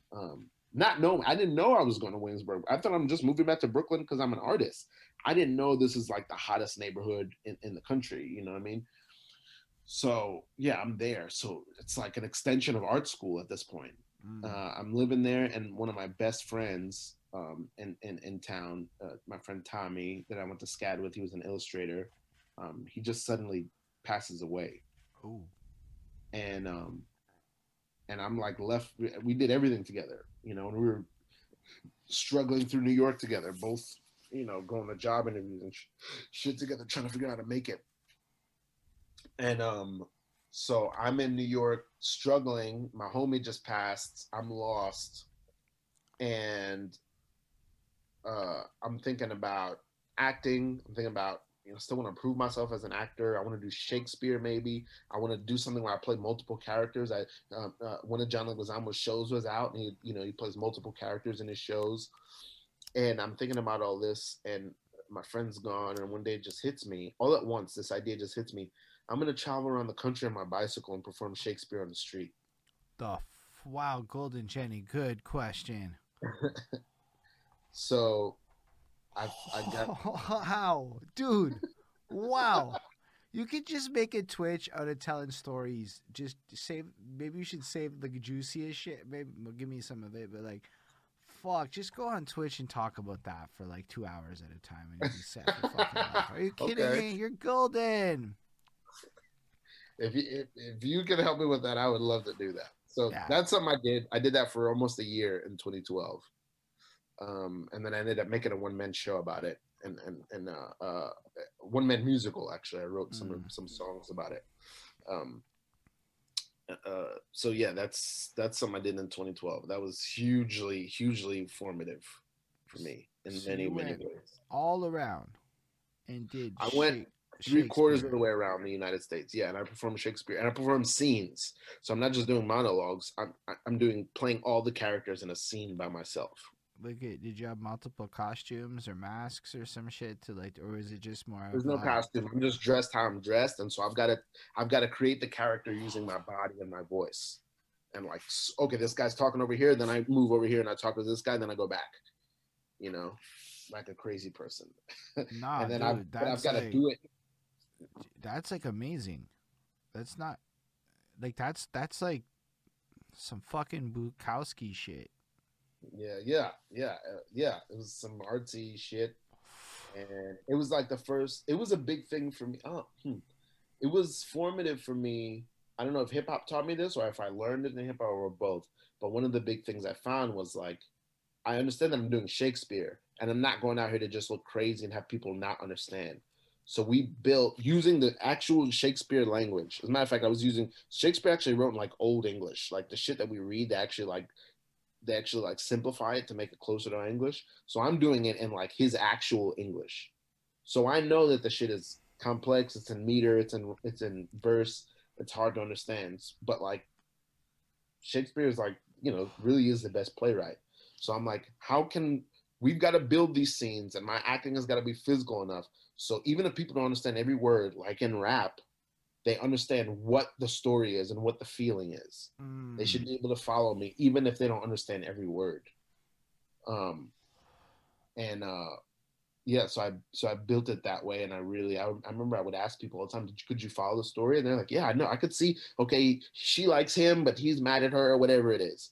Like that was the important thing. Like I want after I perform, I want you to feel like you were Hold invested up. in the story. Yeah, was You that? asked for feedback after your performances? If I was talking to if somebody came up to me and talked to me, I would be Okay. like, could you follow? Yeah. Um, Not open I was feedback, asking for very money. specific Money is what I was feedback, though. asking.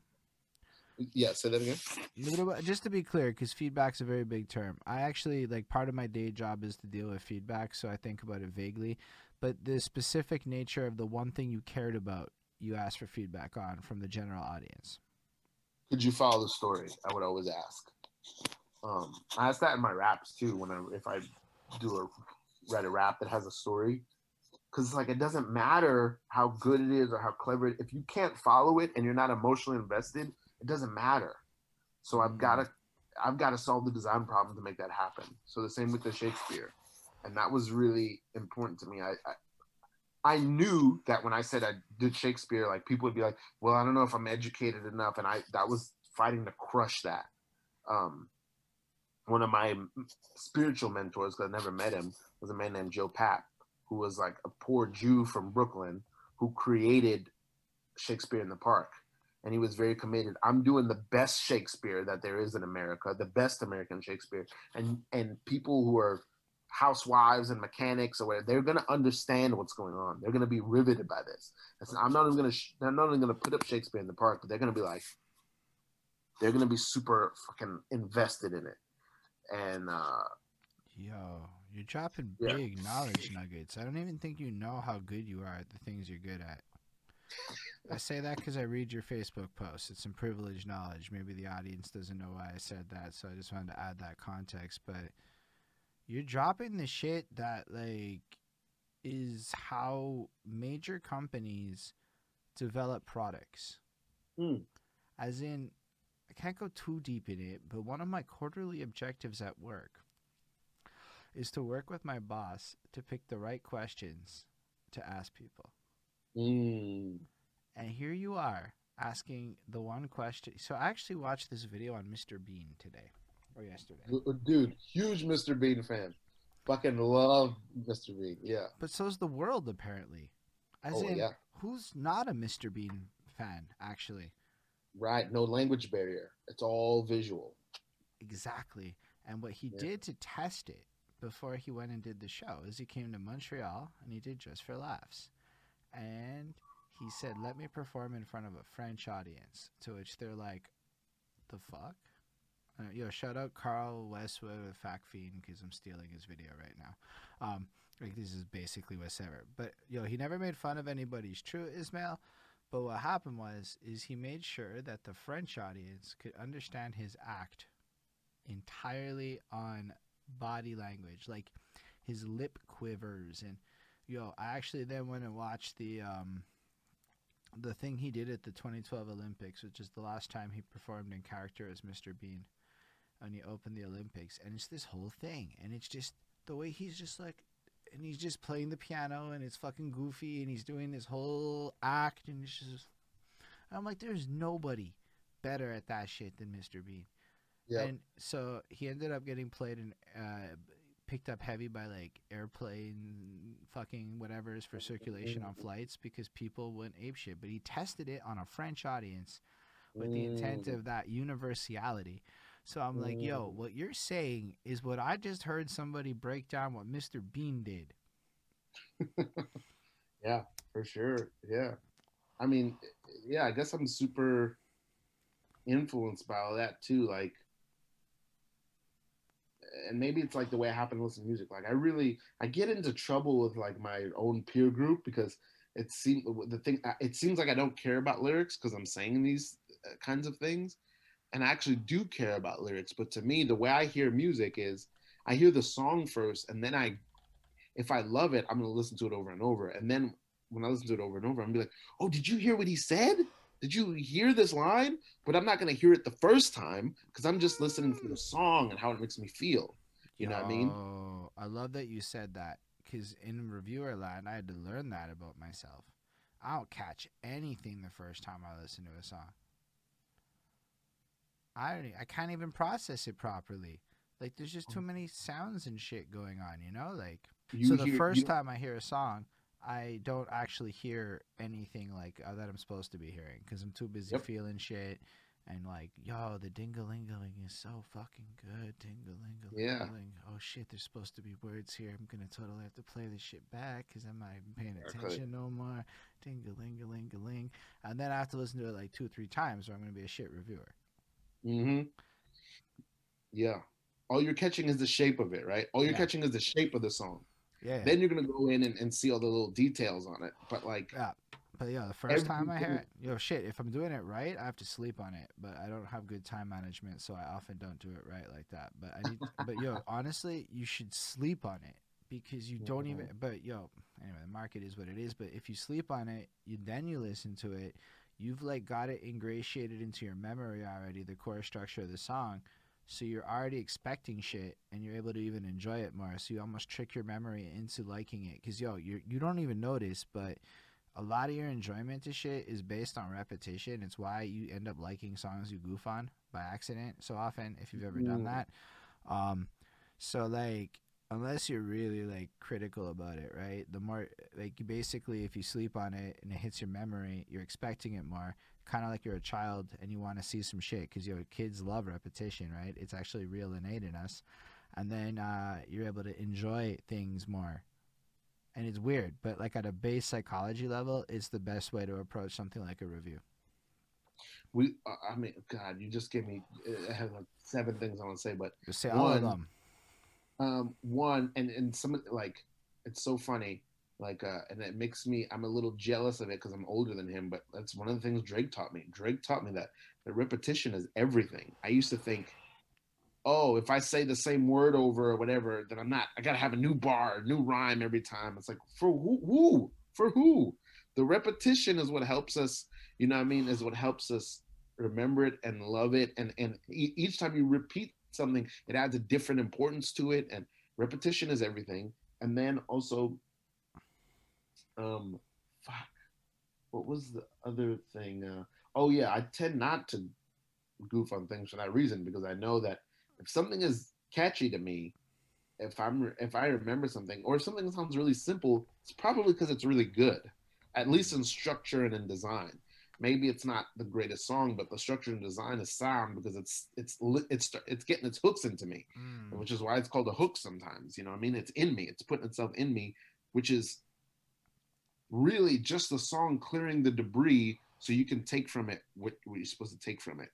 If it's too complex or too much is going on that doesn't need to be there, you're focused on, okay, well, now this changed. Oh, this changed. Oh, this changed. And what's actually supposed to be getting in there is not getting in there because now you're Which focused is on a bunch where, of other like, shit. if you take an Eminem on your eighth listen to the album, it's amazing. Yeah, depending on the album. Nah, I mean, here's the thing. I fucks with any one of them that I reviewed almost all of his studio. I think I've done all of the main studio albums now. Well, I clickbait. It is what it is. For a while, it was cool, and then I started getting too technical with it and too deep with it, and people were like, "Fuck off!" It's kind of boring. But over a course of 6 hours, I can justify it in, or maybe 4 hours, whatever. Um, how whatchamacallit Relapse is possibly one of the best art projects ever created that nobody wants to listen to. Oh, I believe you. Bro, I you absolutely believe you. actually had to just listen to it critically that many times to see it. But But then who is doing that? I did. Just you. So that record he made for you, which is beautiful. Well, yeah, I didn't That even do it back then. really I did bothers it me. now for the channel. Like, like back then Yeah, I was like, okay, there's like 4 songs on here I fuck with. yeah. The Beautiful is beautiful. I can't do it because 97 Bonnie and Clyde exists, Mm, and that's one of the best rap songs ever made. it's You a know what I very mean? good song. Like I can't. Like the guy used to be one of our best songwriters in hip hop, role model, rock bottom. Who knew? I never knew why. Who had a fan, bro? No, that whole album is solid. Yo, even if you want to go on the album structure, was something that maybe a lot of people don't know that he did on Marshall Mathers LP, and he gave up the concept at a certain point, which was kind of weird. But at least the first 12 tracks have this dichotomy thing going on, where each track kind of is a response to the last track, and it's fucking nifty how he did that shit. But people like Uh, might not notice it. He did it a little bit here and there throughout the rest of it. He like here's an example of a modern dichotomy for people that might know it. Godzilla and Darkness are actually like coins. So if you listen to Godzilla, he's getting drunk and wasted at the fucking casino, and he's getting all raged up in his mind, and then he like blitzes out with the super fast part, and then he has the little fucking comedy skit, and it flows into Darkness where he's upstairs in the hotel room and the drug vibe and shit has changed, and it's later on in the drunk. Now, unless you're really looking for that shit in an Eminem album, you're probably not going to see that shit in an Eminem album, but he actually does shit like that all over. yeah, and that's great. And I think stuff like that is beautiful because I don't actually think. Here's something I just recently read and came across that I believe is true 100%, which is Steve Jobs has a story that something his dad taught him, which is they were painting a fence in their front yard, and the dad was like, "All right, we got to go through and do 3 coats on the back." And Steve Jobs is like, "We did 1 coat on the back. Like, why are we doing more? It's the back of the fence. Only our family is ever really going to see the back of the fence. Nobody's seen that from the street. Why are we painting the back of the fence? Nobody's going to know." And his dad goes, "Well, you'll know. Mm, You'll know. I like That's why we that. paint the back of the fence." So all his circuit boards are gorgeous. You can't open a Mac, especially back in those days. You can't open them. Only they can open them. Only they will ever know what's inside them. But he says, but we'll know. So he made everything beautiful. And so for Eminem, I think those concepts or whatever, those for nerds like us that are going to pour over it, will know it. But Yeah, it being beautiful, those structures being beautiful, if nobody ever notices it, they're still going to notice it in the cohesion and the beauty of the album as a whole. facts. And You that's know, why they fucks with that album. Yo, not necessarily the new one. I just gave that as a modern example. But that Marshall yeah, Mathers LP tape, up until about track 14, it's consistently that kind of back and forth vibe between the two tracks, almost like a series of dichotomies. And I thought that was one of the most interesting things that made that album brilliant. And then somewhere near the end, when all the features show up and it gets, it kind of gives up until Criminal.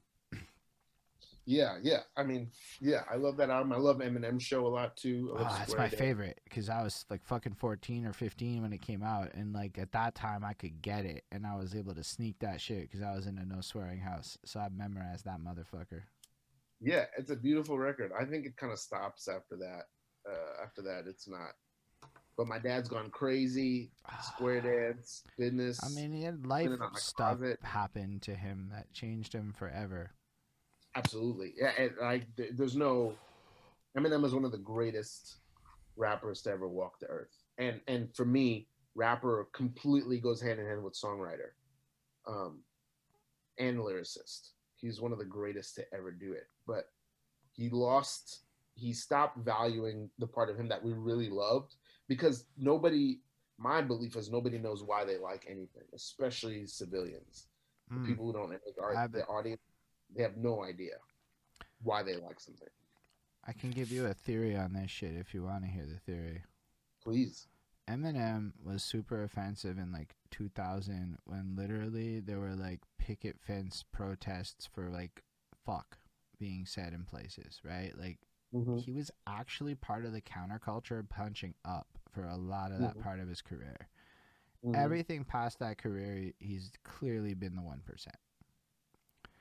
Now he's punching down in ways. And his last album, what really bothered me is it felt like, you're the gatekeeper. Why are you dissing? You're punching down, is what it felt like. And to me, comedy and shit only works when you're punching up, as in authority figures above you in life. So when you're the guy, you gotta be different with it. And I think that's what makes Jay-Z so fucking dignified, is because he went from punching up to being the guy. Like, honestly, Eminem's worth 9 figures. Like, it's hard for me to have empathy for him. I don't make anywhere near that money. I have to struggle and shit. Frankly, I don't care about Eminem's problems. I've heard that theory before. That's where I I'm have, at with it. But this is yeah. also maybe my feelings being projected, but I think a lot of people at a subconscious level don't like that shit. It's the argument I heard for Watch the Throne as well, but now everyone thinks Watch the Throne is a classic. So I don't know. I just think it's that he doesn't make great songs anymore. I don't think the songwriting is what it was. Like, what's the name of the girl who Yo, was but always singing? cause I have people who like swear by his shit. Like I have people who hit me up and live and die by his songs, right? Like so, I don't think they're great songs, but to some people, dude, I have to say they are great songs to a large audience of people. Enough that like I had people hitting me up weeks after that side B dropped to tell me to re-listen to it because I missed the brilliance. Yeah, I don't care about those people. Those people are just that they love Eminem. I'm talking about a song to me. God, I have like No, all these rules that nobody cares about. But to no, me, I care about your rules, my guy. That's why you're here. okay, to me, you're not great until um, you win the devotion of somebody who doesn't know, who doesn't. You're not great until you win the devotion of somebody who doesn't care what you are and doesn't give a shit about your art form. See, that's a good rule. You got to share your rules. That's cool. Okay. So when that happens, then okay, then you're great. So most of the people who love Jay-Z don't know shit about hip hop and they don't want to and they shouldn't. I mean, most of the people who love DMX, most of the people who love Aaliyah, most of the people who love even Mobb Deep, most of the people who love Eminem, what I mean? They're just like, fuck, this song is cool. And yeah, that's all they should know. When I go to a restaurant and eat a meal, I'm not like, that's cumin, paprika. I'm just like, oh, this was great. You know what I mean? And that's what I'm there for. I'm not a cook. I'm there to eat the food. Other cooks will be like, oh, yes, I see what he did. Great. I'm not one. And I don't want to be one. I have my own life. So for listeners, it's like they have their own fight. She's a fucking nurse. This guy's driving a bus. This guy's an engineer. This guy's a teacher. They have their own. They got a kid. They got a wife. They got an ex-wife. They got a sick parent. They're in the neighborhood watch. All this shit. They just want to hear the music and enjoy it. They don't care. So the song is there to make it as easy as possible for it to go in them. That's the one rubric, and then the other rubric is how much is going to rattle around inside them until that they can't let it go, or that it's going to mean something to them, or that it makes their life easier. That's the other part. So the one part is, do they want to take it in? And then when they take it in, how long does it live inside them? So in a sense, to those people, Eminem is great, and to us, Eminem would not be great based on that rule book. Because to some people, there's at least 2 or 3 people I can tell you that they're not stans. They are just people who fucking don't give a shit what the words are. It's the way he says these words that they love. Sure. Yeah, I mean, I'm not saying those songs aren't interesting or fun to listen to, and I could even be wrong, but I just don't know that he. But of that material that I've heard, I don't know that he's made anything that's going to really live for 10 years like the original material. And that's the big thing I have is like, is this exciting and fun to listen to? And am I going to care do about like it? okay, because now we're talking timelessness, upon which that's a very interesting factor to this conversation that I have not previously considered. How timeless do I consider Murder to Be Music by side A because I really like side A. I think it's my third favorite Eminem album. It's a Okay. concept album of 2 parts. It's really well delivered. He's sonically all over. There, believe it or not, there are songs that I actually like You still could be want to right. listen I to. couldn't get through it, but I No, I but didn't give it a to be chance. fair, like that's where it's like why like look, I know the conversation we're having and I know some people that don't like it. But like I'm not even saying that you can't enjoy it. I'm saying that in light of the fact that I feel how I feel and how you feel based on our own your rule book, which honestly I fuck with your rule book. And Lindell watching on YouTube fucks with your we actually had him say that's my rule book too. My boy Chris Crumb's like this is interesting and people don't know about like it's interesting. This is the real thoughts people have and shit, right? And you're great because you're being honest and it's fucking amazing to me. Like I don't have to like Eminem to be your friend. That's also refreshing too, like that's cool. But I can like Eminem and still be your friend. As I long as love Eminem. To be clear, which I to love be him. fair, like yeah, he's good. But like in the sense that if I'm fucking with it, I don't get the sense that you're gonna hate me as long as I'm not trying to make you fuck with it. Sure, and I'm even open to the arguments in the other way. I could be missing something. I'm always, my friend Mandela Skia, who's part of the Black God Pantheon, which I'm part of as well. Like, he will constantly remind me he's the one who turned me on to Action Bronson, and it took me a long He's time to dope. get into it. I agree. It Yeah, took me forever. it took me forever to really let my guard. Like, I'm ashamed to this day that like it took me a couple months to get into Kendrick Lamar. I didn't get it right away. I made fun of swimming pools at first. I didn't understand the Yeah. irony in that song. When I first heard it, it was the first single I heard, and I grouped it in with the shit it was satirizing, and I made fun of it for a long time. And then one day we did the section, the Good Kid, Mad City review, and like I mean, by then I'd known it was whatever, or I listened to it, and I'm like, I know, you just have these moments of, oh my god, I was so fucking. They made fun of me so hard after. Like, no wonder people didn't like me. I was such a fool. Yeah.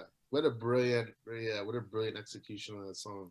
I forget about that song. Wow. I've used to do it on karaoke too. Um, Yeah, I've done a lot of, I've brought up karaoke. I hosted I karaoke. love that you talk about karaoke. Here's the thing. Hip hop Mhm. karaoke is this thing in Montreal. I know it exists other places, but it's a thing in Montreal. Like it's like Heard about it.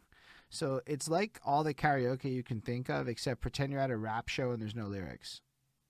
Oh, wow. So I start doing this shit because I'm like in the game early, and like literally, dude, all the rappers I know are goofing on it. But I'm performing to like 250 people audiences without like tracks out practically, just doing like DMX and shit. First Yep. track I did was Illmind of Hobson 5 minute fucking Wow. flex, right?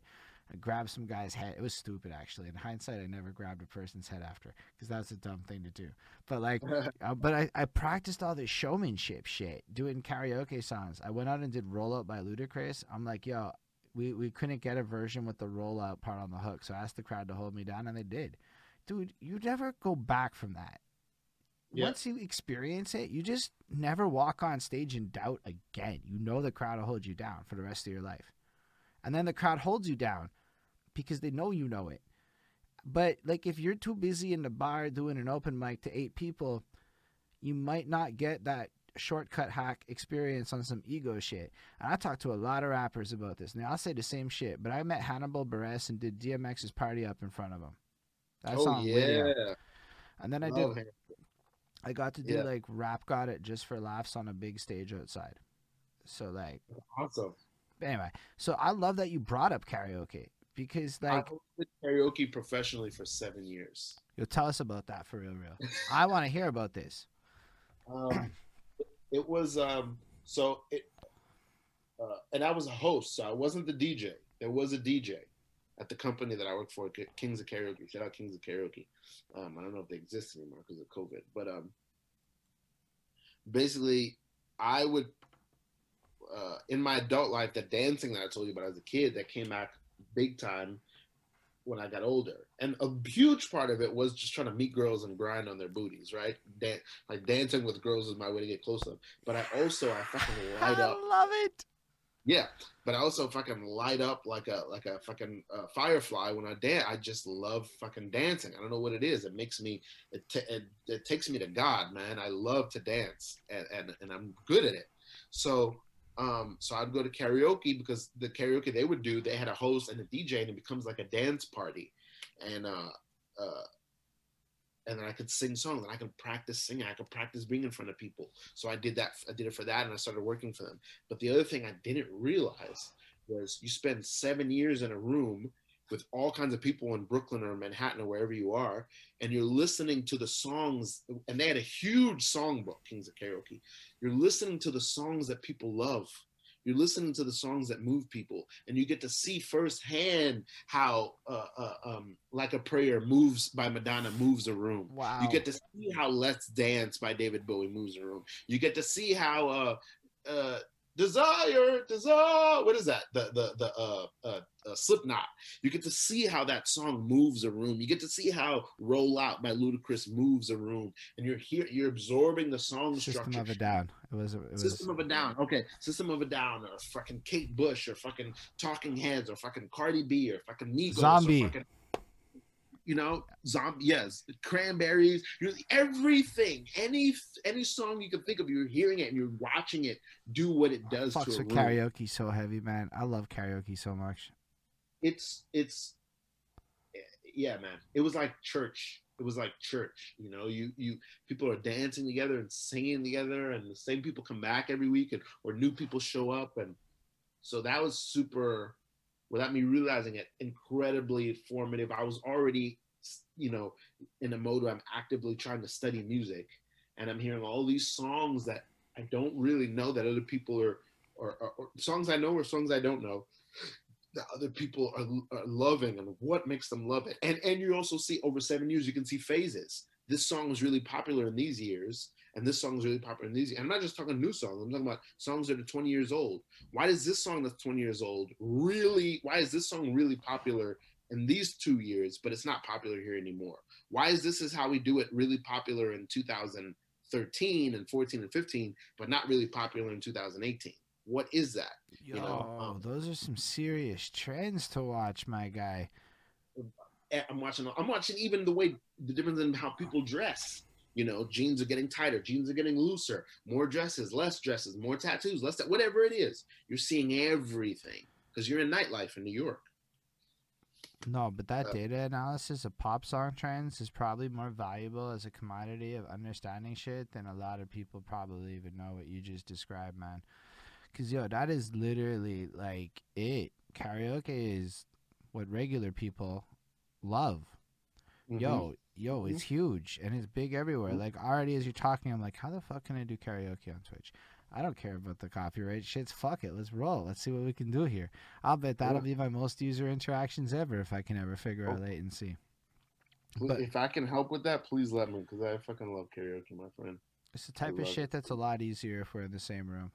With the anyway, that's an off-camera conversation. I can explain the tech Yeah. side, but in general, it's just like, yo, seriously, we did a thing where I'm just like, we'll review what you want. It turned out people just want to like listen to the music they love with you, and that's a hot move too.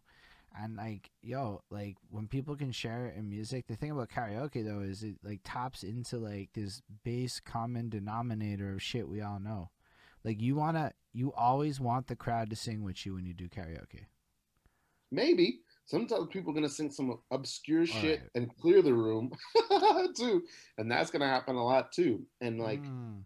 the way the culture that I built in my room, first of all, I'm encouraging everybody to dance, so it's a fucking wild party every time, or as much as I can make it. And the other thing is like I don't, sometimes I think people slightly maybe nudge. Not really. My company, our culture wasn't like this, and I was extra this way. Like sing what the fuck you want to sing. People would always Mm. ask me, "What song should I sing? What's gonna get the room hype?" I don't know. Sing your favorite song. I don't. I only want you to sing what you love. Mm. That way, we're gonna have a divert. Even if it clears the room, good. It's gonna clear the room and allow it to repopulate. Let's get some new blood in here. You know what I mean? Like so, and I'm gonna get to hear this fucking weird, obscure, Spanish song that you like, or this weird, obscure, whatever it is. So I'm hearing it all, man. I'm hearing it all. Yo, I want to go work in a karaoke place when this shit's done and I'm allowed out of my apartment at night. Um, Yeah, dude. Fuck. no, that's dope. Fuck that. I'm getting into the karaoke game when I'm done with this. It's too fucking fun. No, but that's It's, it. Like, it's supposed to be fun. I think that's like the big lesson of my life lately is everything's supposed to be funner than I made it for a long time. And I think it's cool that mm, that is like a core theme of your life. Like, yo, is it fun? Is it dope? Do I like it? Yeah, I like it. Let's fucking roll with it. That's a fucking powerful way to be, man. nobody's ever put it that way, and that is really true. And I appreciate you saying that because Nah, that's you really put it true. that way. I'm just Mm, all I do is regurgitate the shit people say to me and say it back to them. that's thank you for catching that. Shit. Mm. Nah, but I mean, look at your life. Who did a bicycle ride around the country doing people centric shit in all communities? Because, yo, your data set there, yo, I'm also a marketing guy, right? So I'm just picturing this from a data perspective. Like, Mm, a lot of the successfuler people, and when I define success, I mean, you said at the beginning you're living off your art. Success, yeah. my guy. I live in corporate America. I've been told America's harsh, corporate land, and then I come do this on the side and trust. I'm not really doing financially as well as you might be doing, making money on art. So like, I'm in that early phase of investment. Yo, but you put in way more time. I also look at life like that too. Like, yo, it's like a 7 to 10 year game, easy for most people to achieve a place of any kind of fiscals, right? Like, so I'm not like Mm, delusional about where I'm at. I'm approaching that threshold in my life, but it really like started in 2012 for me. So like hearing your journey and seeing that you're still so passionate about it and that you're still so with it and that you dropped what, 2 projects easy, 3 projects recently, a lot of projects recently, you know. four in the last 4 and 18 months, but those are pretty much all of my albums. But that's So still, four in the last 18 but months. then Yeah. you're also a comic book writing guy. You're also an acting guy. Like, I don't even know how much acting you've done over this period of time, but that has to be a complete part of your journey too. I mean, on top of the Shakespeare, but like, you don't just fucking go do Shakespeare around the world or around the USA on a bicycle and that goes nowhere. That's the kind of shit that stands the fuck out, my guy. Who Mm. does that? Brilliant people who want to live life and do the things that people say that they don't. You know, like everyone could. Not everyone. I'm gonna be real. Like, your life has to work out in a way where you can take advantage of that shit. I don't want to come off like one of those motherfuckers, but yo, in all reality, you still pulled it off for yourself. You still did all the things. Yeah, I appreciate that. I try not to take it for granted. It's like um yeah, so far I've been able to have a really good life just like doing what I enjoy. In this last few years it's come easier than it did in my 20s. Um and that's awesome, but also my 20s were an awesome adventure too. They were a dope adventure. So yeah, it's getting a little bit easier, which means that maybe I'll be able to output more and do more. Yeah, you Because it's probably. still the thing that is true is I still feel like I'm only operating at like 20% capacity. I feel like I have a lot in me and it's not coming out. Like like we haven't gotten to this part of my career yet, which I guess is the latest part. But like, I feel like my job is to learn the things that you know right now, which is like the marketing and the business side and how to sell it and how to make the money off of it. I feel like I'm 36 now, so I spent 25 years learning. If Pharrell calls right now, I can go to the studio with him and I don't need to be nervous. I Mm. know what to do. You know what I mean? I may not be as good as Mystical, or maybe I am. I don't know. Um, in terms of going, I think Mystical made some great records with Pharrell, right? So maybe I'm gonna make a record as good as Mystical, maybe not. But like, if Pharrell calls today, I know what to do. You know, immediately. There's no hesitation. Oh, you have a beat? Let's do this. Um, but how to commodify that, how to make money on that, how to make that my job so I can do it when I want and how I want. That part I'm just now learning. Honestly, though, you're doing decent with it, in my opinion. You are willing to put yourself out there into the internet sphere, right? You're here on the Zoom doing the interview. Boom, you're moderning. You're doing the things. Other stuff, I don't know, man. It's hard to know what the right choices are. I can't tell you how exactly to win because I'm not winning like that. I can tell you how to journey in this direction in ways that I think make more sense than others, only because, you know, I have studied a lot of shit. But the truth is, you already inherently are built for this based on your ability to listen to feedback. Mm. Mm. Wow. Yeah. Wow. That's a good point. And that's a big deal. That's definitely the thing I teach. I teach acting, and that's definitely the thing I teach my kids is I'm here to teach you how to be directable and nothing else. I'm not here to teach you how to cry on cue or all this other bullshit. If the director needs something from you, you got to be able to hear it and do it. That's your job. Oof. That's kind of everyone's job in entertainment. Hmm. Like, listen, I have to be cautious of shit, you know? Like, I try hard, like, the beginning part of the interview to make it super you talking, but, like, I also have to talk or it's not really my show, right? Like, I have to be smart about these balances. But then in terms of topics, is what do we do? Like, you know, where do we go with it? What's the most interesting shits? Like, you know what people really fuck with, dude, is this marketing shit. I know, like, some people, like, don't fuck with it, but we get, like, a weirdly high interest in regular people struggling with marketing on the internet with me. Wow. Yeah, that's what I thought. I was like, what? We could just talk about, think about it though. You were watching that Mickey Fact shit. He was spitting his game and you were eating it up. And I'm like, yo, I think I talked to the 17-year-old and I'm sitting there going, yo, tell me more about how to Instagram, my dude. Because I think all of us inherently have this insecurity about social media and how to play these games. And it's really universal, but especially in all the creators that are doing it. There's an interesting idea that I think most people see something as a trick that I think is actually very practical. Like this is a cheat or this is a thing. Like people will be like, I think an example is like you got to have a club song, which is what is a club song? A song that's fun to listen to and fun to dance to, and like uh, promotes happiness and fun. Why would you not make music like Mm. that? I'll tell you why. Because for a long time in my life, I never would have been at a club. So it would have been so like, why am I? I'm never gonna perform that shit. I'm never gonna do that shit. I'm never in that vibe. So Are you going like, to be at a barbecue?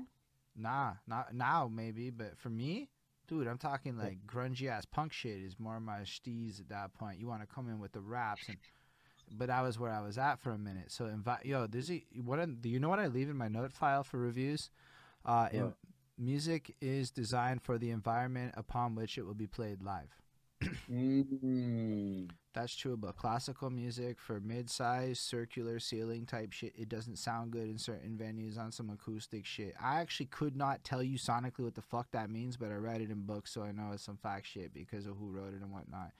Or like, yo, certain types of rock music are made for a bunch of kids on speed moshing out in certain types of venues. Hip hop is actually more designed for small clubs and smaller and shit. It sounds like ass in stadiums a lot of the time unless you're really doing mm, stadium shit. Yeah, to yeah. me it's all about like that. So there are people that don't want that because they're never going to be there. They're never going to perform their shit there and it really doesn't Sure. make sense. And here's a great example, battle rappers. Mm, mm, Think hmm. My even dream at is the to, barbecue, they're gonna be spitting bars in the corner in the cipher or some shit. yeah, absolutely. But they all, most of them, I would say at least half of them secretly want a song that's going to play at the barbecue. They all want a Summertime by Will Smith and DJ Fresh Prince and DJ J. They all want one of those, and my secret, I want to A&R for a lot of artists. I would love to A&R and produce for a lot of artists, and my secret dream is to like A&R for a battle rap person, somebody's record because fuck, I could. I feel like I could do it. I feel like I could give him one of those songs, and not only could I give him one of those songs, but it'll be like it'll feel like their song. Like, oh yeah, Mm. this is some shit that I would say. This is me saying shit that I really think, and this is a vibe that I really have, as opposed to oh, I got you a hit. I would help them figure out a way to take what they've got and put it into a shape that is them, that is digestible. Man, I would love to do. That's my dream, to work with like a Murder Mook or a Hollow the Dawn or anybody who wants daylight. Anybody who, I don't know a lot of the battle rappers, but Math Hoffa, Brooklyn, anybody, any battle rapper, I would love to work with them and help them make songs, because I don't think it's a matter of like turning off your lyricism to make a song. You No. have that lyrics, those skills of lyricism are only there to help you communicate better. But I have an example of an artist that is just the rawest, straightest, barsest motherfucker ever, but basically women are all over his music. His name's Oscar Biggs. He's from Montreal, but he's just so raw and rugged with it. And it's not like to be whatever. It's just like he studied all the DITC shit. And when I say that, I mean literally that crew. And he repurposed it with vulgarity. He just went in a more vile way with it. And people ate it up like candy because his flows are on point. His flows are just in the pocket perfectly. And he's punching on these jazzy, funky beats. Yeah, sounds fun. That's it. And it's all that whatever you could possibly ever want out of harsh lyrical hip hop, bars heavy, punchy shit. But at the same time, my girlfriend fucks with it because it's so fun. Yeah, the first Wu-Tang album, Enter the 36 Chambers, like there's a lot of really fun songs. Wu-Tang Clan ain't knowing the fuck. That shit is so fun. You know what I mean? Like, or even Cream, or those songs are fun in the way that um it immediately takes you to the feeling and you live in that world of that feeling. Yes. You know what I mean? Or anything like that. It's like, yeah, you don't need to give me a novel. Just give me this one feeling and give it to me strong for 3 minutes. That's all I need. I need this one feeling and I need to live there. Make a world for me and let me live in there for 3 minutes. Yeah, that's it. That's actually why I fucks with that Illmind Hobson 5 song so much. It's one of the only Hobson songs I think that like to this day I can still get lost in, because I might not agree with him anymore, but it takes me back to this emotion that I once felt that was so vividly powerful, and I connected with it in such an ethereal way. I'm like, damn, Hobson, you got me with that one. I would love to work with Hobson. That's an artist that I would love to work with because he knows how to write a song. It would probably be a nightmare working with him because I think he's self-destructive and outthinks himself. But he knows how to be fun. He knows how to be entertaining. He knows how to rap and he knows how to write a song. He's super entertaining. He's a great performer. You know what I mean? But like, I think at least at the point that I saw him, he thinks he's smart and everyone is dumb, and that's not a way you can't make music that way. That's why Kendrick works, because I've heard Kendrick say the audience is not dumb. They always know, and that's why he's making the music that he makes. They're not fucking dumb. You may have to simplify things for them, but that's because you're communicating. For anybody, it takes anybody 7 times. They have to hear a message 7 times before they understand it. For anybody. You know what I mean? So you've got to make a song it's got to be one idea. You don't have time to communicate 7 ideas in 3 minutes. Communicate one idea and drive it home, I think. Or if you're going to, I look at songwriting a little more like writing an essay. That's always been my approach.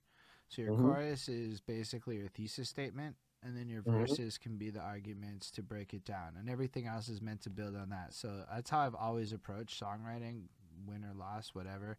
But all of my choruses are meant to be the idea glue to ping it to. So you might not know necessarily what it's about at first, but the chorus is supposed to connect the shit. Yeah. Let me think about it. But to be fair, that's how I used to write songs, because I was complicated. I don't know how Yeah. And I'm probably still going to write songs like that at a base level, because that's really, like, my favorite songs are structured in a way like that, even in rock.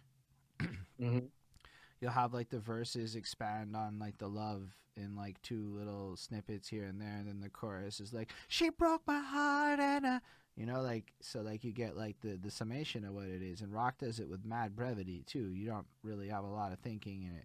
Like people glorify Led Zeppelin like they fucking great lyricists. I'm like, my guy, they wrote like some trash lyrics. Mm, They're mm. repetitive as fuck and they're not that great. But I like the song still because they're fucking catchy. Like a whole lot of love, doo doo, doo doo, a whole lot of love. And that's like the fucking half the chorus. Like, how could you diss anything after that? Like, that's like people's favorite shit, you know, at a certain era. Like, I look at that kind of stuff in the same way. Like, that worked for so many people. They were simple with it. Yeah, simple is. I remember hearing. I love. Here's the other thing I haven't brought up yet. This I don't know where how this developed, but by now it's a habit. So for most of the time, probably for the last 10 years, the fuck is going on with my eye? Oh, Um, sure. for at least the last 10 years, I watch probably about 10 hours of interviews a week. So I listen to or read people who are great at what they do talk about how they do what they do all the time. I'm almost addicted to it. I'm constantly. I think I was watching an interview right before we started talking. I'm constantly listening to interviews. I listen to them all the time. I know who all the best reviewers are, or all the best interviewers are. I read and listen to reviews too, but more often in interviewers. So I listen to interviews of podcasts, video interviews. I listen to people talk about uh, what they're great at. Where? How did I get into this? What thought was I trying to? There was somebody who said something. Um, Fucking lost it. I It's all fucking right. lost It it. happened to me a couple of times tonight. It's all good. We're almost like 3 hours deep with it because you're interesting. I have rules for this. The super interesting people's when it gets past 3 hours. That's how you know you Oh, fucking man. that great, man. Yo, because I don't have to try. This conversation honestly is gonna end over hunger and shit. It's not ending because I'm gonna run out of things to say. It's one of those Yeah, ones to me. You're like, yo, I gotta get this guy back. I don't even need topics. I could just talk to him. that's awesome. I always wanted to be one of those kind of guests. That's awesome. Um, Damn it, that's killing me that I can't remember. I don't remember either exactly what led to the podcasting thought with interviewers and greatness, but all I could It was think is, something about song. What makes a song? Because I remember you were mm, talking about whole lot of love.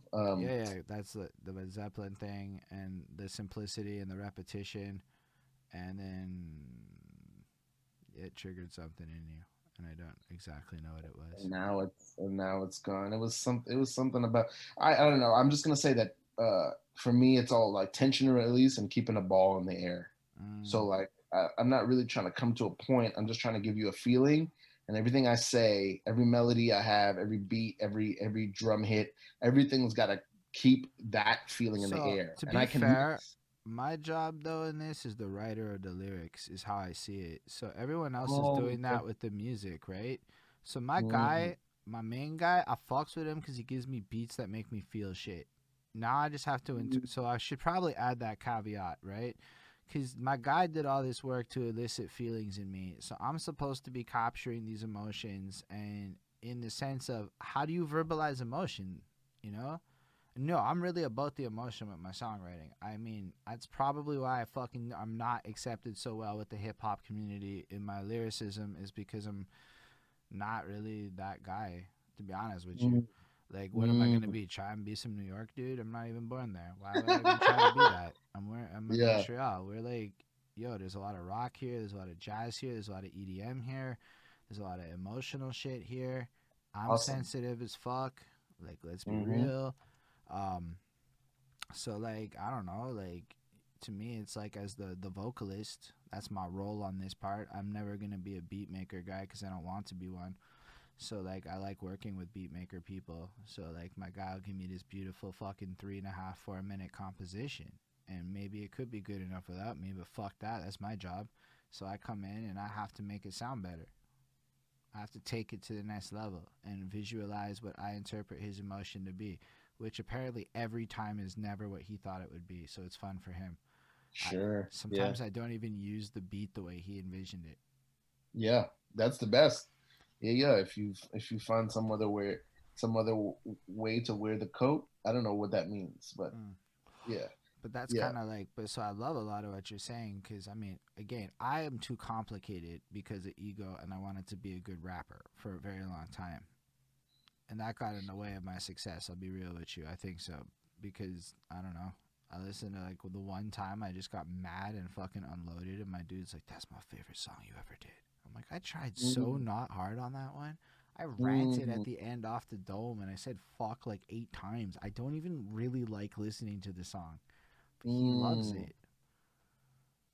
it's for him. And It's I'm just like like, that's weird to me that people can have that. Like the ones you don't even like end up being sometimes the ones that they connect the most with, and I'm like, oh fuck me, eh? that's what Tyler said about the Yonkers. mm. Yeah, yeah, that could happen for sure. Uh, yeah, because it's not for us. It's not.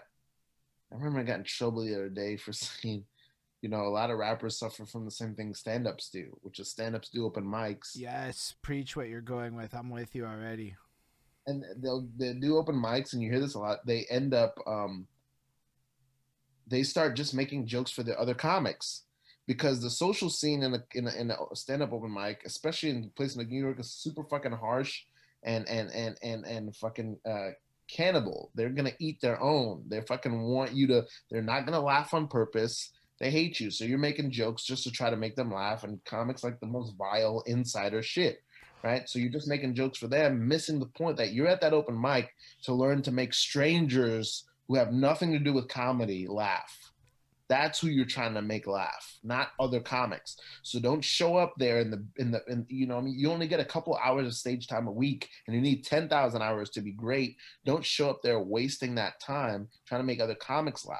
You're trying to make regular people laugh. Yo, Um, so what happens is regular people tell them what they think and cancel culture. you're right, right, right, right. I mean, absolutely, yeah. There's they're saying the most vile shit to make other comics laugh.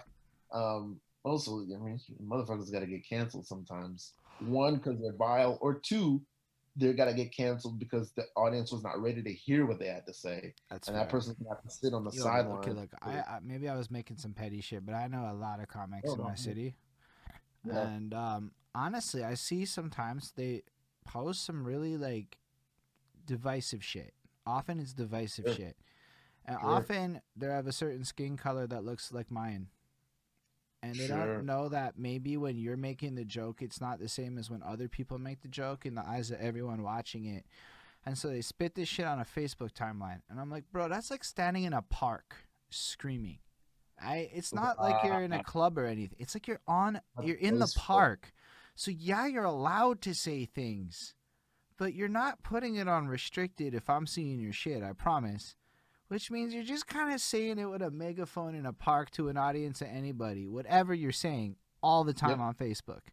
yep, And you drop your joke thinking you're funny to your peoples and go, come on, my joke's based on my ethical norms to the world. And the world doesn't necessarily agree with your ethical norms.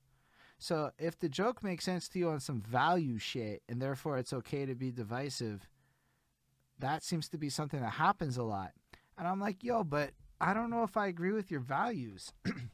So people go, let's have a conversation on your values. And then, boom, is the response. I mean, that's a child. Those are children. And because number one, comics get to say whatever they want, but only if they're funny. And you don't get to argue for if you're funny or not. People have to make a certain noise, and it's involuntary. So if people don't laugh, it doesn't matter. You know what I mean? You have to be funny. So if it's not funny, then you don't get to say it, and people will come and eat you for it. Also, something I noticed a lot of white folk is they tend to confuse being obnoxious with being funny, or with being obnoxious with being interesting. And they're not remotely the same thing. It's somebody who doesn't know who they are yet or doesn't know what their voice is yet, and they're trying to be edgy. Because I guarantee you, Rowan Atkinson, who's Mr. Bean, is way more funny than you, and he doesn't talk. You know what I mean? So You are funny, my guy. We didn't even talk about your comedy. That line did really well for me. I like dry humor though. I'm into that British dry humor shit. It's very rare you'll get a real fucking chortle out of me. I mean, I know. I mean, I'm surrounded by comedians, so I know the comedian talking about, and I'm not that mad at them because they're young and they're just trying to learn how to be funny. Um, but yeah, this I was idea talking that, about people in their 30s, my guy. oh God, well, it's over for them. But this idea that comedy has to be divisive, like they want to be Bill Burr, Dave Chappelle, and they're convinced they are. The burden of interest is on the artist. If the people aren't laughing, you're not funny. And you could be, but you better try something else. Because this thing, and nobody cares about your politics, and make people laugh. Yo, that's a big thing, I think, is a lot of people use comedy as a vehicle for political agendas thinking it's funny. Because honestly, political humor is funny when weird people are in office. But again, if you're funny. So a lot If of you're you, funny, so you know what? Putting Trump in your joke is probably good clickbait in an era for about 4 years, right? But that's more in the realms of like, look, this is how I perceive it as a content marketer. Like mm, that's kind of part of my day job in my scholaries. I've studied this shit in the internets. And I look at a lot of stuff at a base level. Like I'm like, okay, what's your joke actually about, right? Like let's break this down linguistically. What are you saying? At like almost like it's a rap bar. I can't help it. That's what I do. And a lot yeah, of the times these same jokes are concept. like, ha ha, they're heathens. And I'm like, I don't know. I don't fuck with that shit. When your joke can be boiled down to ha ha, they're heathens, and really think about a lot of jokes, you'll know what the fuck I'm talking about if you are surrounded by it. To me, that's a weird joke. That's like not what George Carlin or Richard Pryor or the other greats did, you know? Like they were like really observing the world around them and making commentary on it in a meaningful way. Sure. And the other thing is, if you really watch George Carlin, George Carlin's doing a lot of this shit too. You know what I mean? He's a fucking clown. George Carlin is a literal clown. He's yeah, what, you know what I mean? He's doing all this shit. He's George Carlin is Jim Carrey with a bunch of big words. Ha! The That's same, amazing. it's the same thing. And I love George Carlin. This is only what I'm saying is George Carlin is really a comedian. Like he's dedicated to the laugh. He may have a point that he's making, but he's funny. He's an imp. No, but he You made know what I mean? points, really good points. He made great points, but he is literally a clown. You I know what I feel you. mean? Well, sort of. Uh, Comedy is not my strong suit. I just know it at a very top level way, and I happen to know a disproportionate amount of comics. But I do mm, know that I care about certain things as a person, and I think about what's funny to me a lot because I don't laugh at the things other people laugh about, and I had to figure out why at some point. And I boiled it down to shit that boils down to ha ha he then isn't funny to me. And unfortunately, most American comedy I find stems in that world of shit. Most of it that I find, not all of it. Whereas the British shit kind of plays with linguistics more and situational irony. And I like mm, situational irony. It's kind of satire at that point. It is real satire in a sense. And I like mm. really, but like satire's smart shit. Like you can't just be offensive. Oh, of course. And again, a lot of white people think being obnoxious is being interesting, and it's completely the opposite. But It's like satire's not even about being interesting. It's about mhm. like leveraging, certain things to make points in a very specific and pointed kind of way, usually. It's often political. Absolutely. But at the end of the day, it all has to be funny. Yeah, And that's true. the smart or not, I mean, people say the same thing about hip hop and they get really caught. And that's also just about ego. It's like, it, what does smart really mean? Like, who is that for? I get all of that. But at Hmm. the end of the day, did I you see what you're laugh? saying. That was a Did you want to misplay. play the, yeah, did you want to play the song over again? Like then we can break it down. If there's a lot in there to talk about in the Um, breakdown, it's also beautiful. I think with comedy though, like the reason I say smart is because a lot of satire attempts show an ignorance in what satire means. Therefore, you have to be smart enough to know what satire means to deliver satire. How about that as a restated version of what I was trying to say? I didn't want to disagree or No, I didn't. love what you did because you used a very fair point, and I do like to be specific with my ideas. And if I have to reframe my words to be clearer, that's how you avoid real miscommunications with your girlfriend and everyone else in life. So I actually really appreciate that shit. Um, I think that works for me. You're also contending against my bias with words like talented and smart because Yeah. they're often more serving the No, person but your talking point, about it. I agreed with your subtle. I agreed with your point, so that's why I adapted. It wasn't just because what you said. It was because yeah, he's making a point. I come on, I'm saying snob shit. I don't want to say snob shit. Even I'm if a I snob. think I'm right, I need to frame it better. Sure. When we're talking about smart, a lot of time, you know what I think about? You ever seen the movie Funny People? No, I did not. But you can describe it. Man, it's one of my favorite movies. It's a Judd Apatow movie. In it, Adam Sandler plays a sort of fictional version of himself, a big comedy megastar, and but he's unmarried and he's sort of like a dirtbag. He's just fucking whoever he can fuck, and he's just a dirtbag, selfish. Broke a lot of hearts, but he's a big comedy superstar. And that guy finds out that he's about to die of cancer. And so the first half of the movie, he's like trying to reform his life because he's made a bunch of mistakes and alienated a lot of people. Then in the middle of the movie, he finds out he's not going to die of cancer. So it's about what happens to the guy who decided to change his life, who now realizes that he doesn't really have to. Mm. It's a fucking great. Rogen's in it. So anyway, there's a part Seth Rogen plays a real big fan of Adam Sandler's character, and he's talking about one of his and the movies are all just like Adam Sandler movies. So there's a movie that character does called Merman, which is like a mermaid who's a man, which seems like an Adam Sandler movie, right? And Seth Rogen's character was talking about it. He's like, oh yeah, that's what happened in Merman. That was a smart movie. And Joe Rogan's character is just some burnout pothead from California. And he's like, that's a smart movie. It's like, well, smart to who? Smart to who? You know what I mean? And I get it. I've said that too. I think there's some smart Adam Sandler. I know what you mean, and I agree with it. But I also like to look at myself and go, what do I Nah, mean by you're smart? no. It's important because yo, I had to think a lot about the word obvious, which is another one that people don't understand that is in the same ballpark. How the fuck is anything obvious on the internet to a global population of anyone? Yo, obvious is based on normative culture of your local regions and traditions. It's the only things that can be obvious. Otherwise, the word has no fucking point. It's obvious to you or me based on, and then you have to say Yes. what it's based on. So when you see baseball and you think American, it's based on things. It's not obvious inherently to the rest of the world necessarily. This, that, the next thing. I have no emotional attachment to baseball. Frankly, I don't understand it. But like, like that's the obvious love of it doesn't exist to me. Is why I say it like that. But like there is a love for it, and I could figure it out, and then I go, oh, it has nothing to do with this sport being great. Yeah, it's based on how people grew up on it or all kinds of things. Yeah, yeah. So the smart part. I mean, people talk about that with lyrics and with hip hop and with movies and with comedy and all. Is it smart? Is it smart?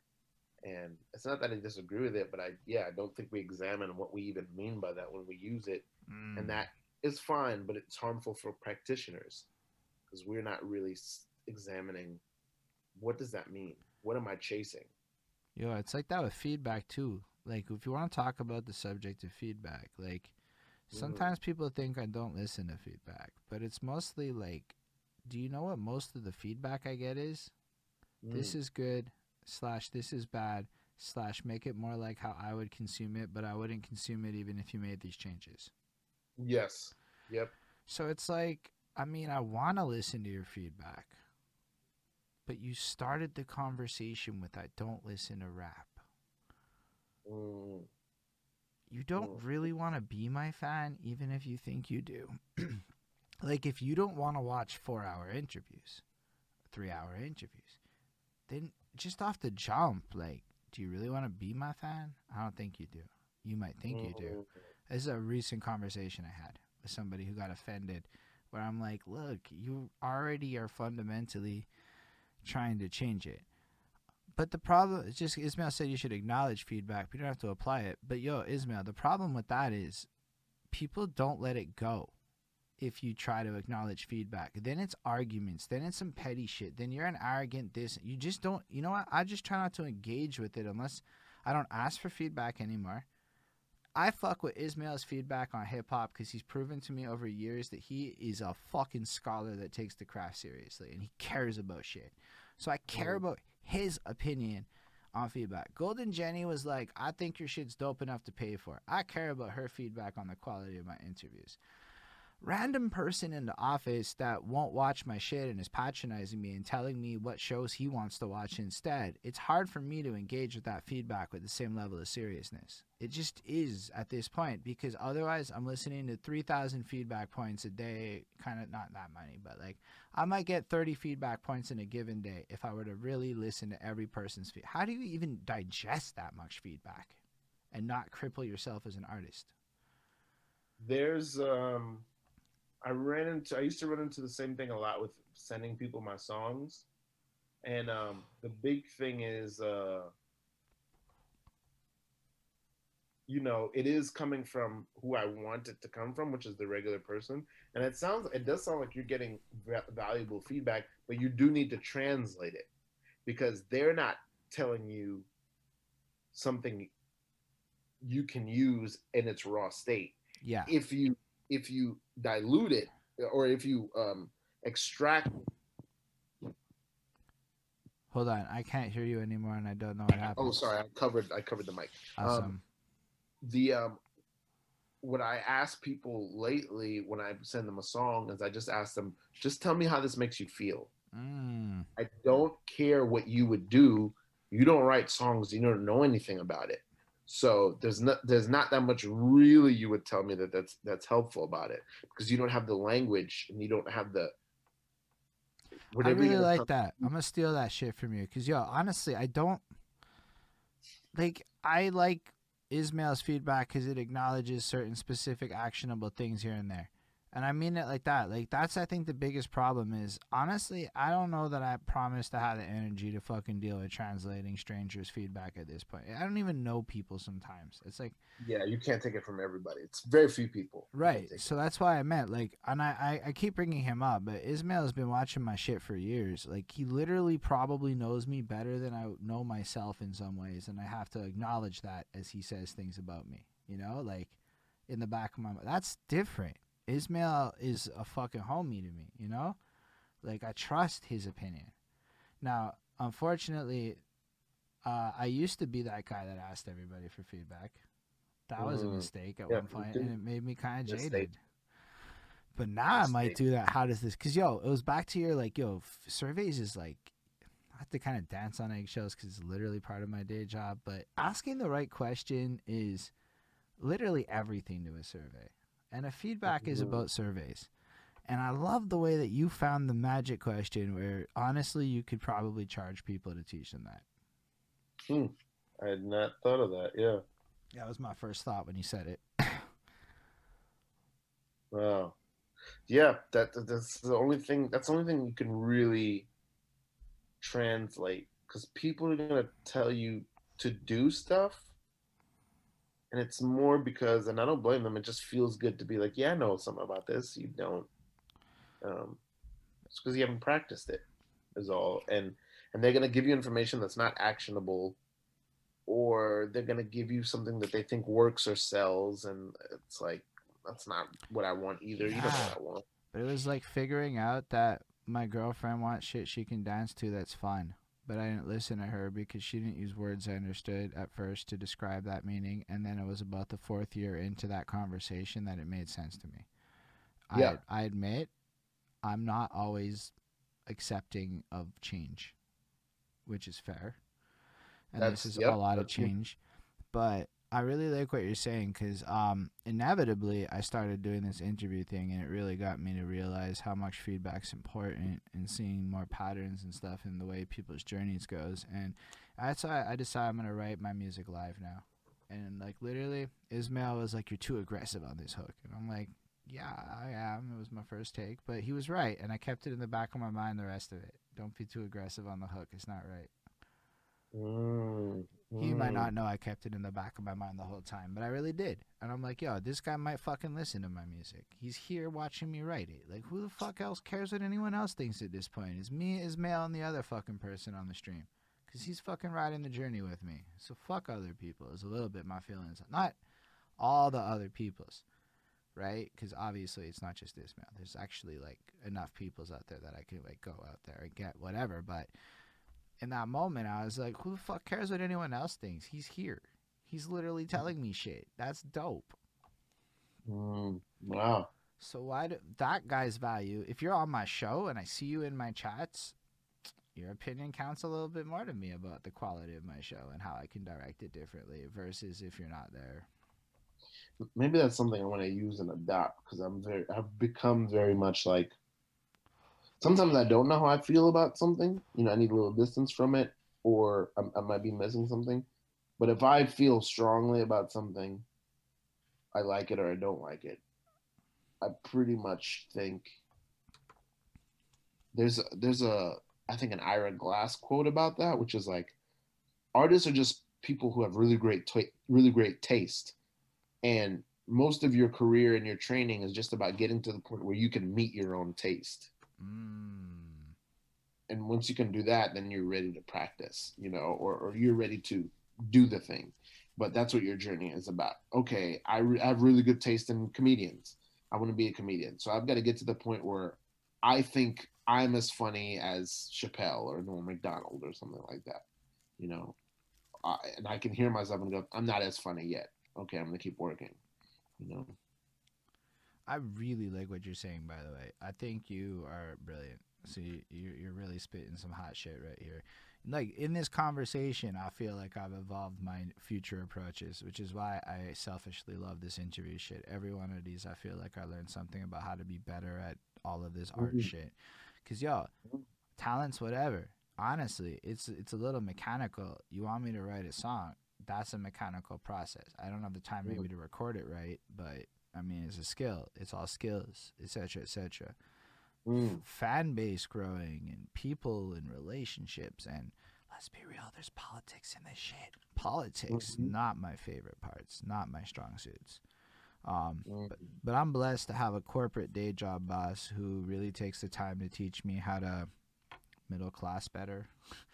So it helps Wow. me politic a little bit better because let's be real, most of the people we're dealing with in this world is the middle class, is the consumer. It's not the God lower bless him. class and it's not the upper class. It's that's the majority is the middle class. I like to think that those are the real. Chris Rock has a joke where he said his mom used to say, I don't even think it's a joke, but he said his mom used to go to they'd be in a really rich area, and she'd be like, "Those are the real white people," uh, and similarly, I like to say when you talk about the middle class people or whatever, I say those are the real people, meaning Mm. like I remember watching movies and thinking like any movie.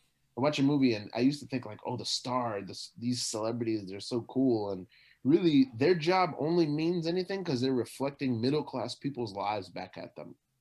The people who pave the roads, the people who take care of the old people, the people who teach the children, the people who build the cars, the people who whatever it is, the people who work at the plant, all everything we make, the music, the movies, is just to reflect their lives back at them. They live real lives so that we have something to reflect back at them. Those are all the real people.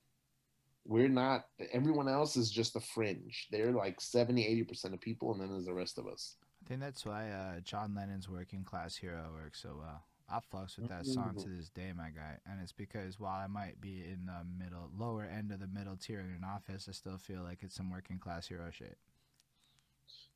Dude, yeah, they're fucking heroes, man. They live what do they call it? A life of quiet desperation.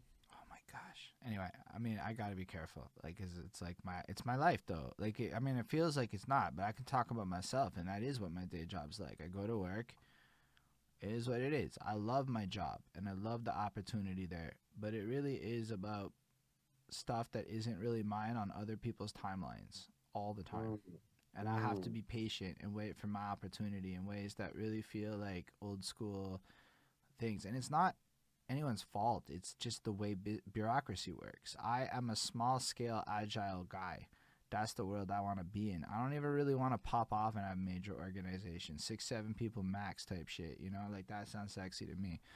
And then we run with it. But like, maybe it gets bigger and other people run it, but I can't run the company if it gets bigger than that. I don't have the discipline or the patience for that shit. Mm, mm. I'm like a startup motherfucker. Yeah, yeah, I think that's what a lot of artists are. Yeah, I'm the same. That's what I'm trying to figure out how So to become. so like the second anybody comes through and goes, hold it, I'm better at business than you. Let me business for you so you can art better. That would be the dream to me. But I Same. mean, that's not gonna happen until you have an initial something, something or another. Because business people don't fuck around until you build your core audience. Yeah, that's good to know. It's the facts, though.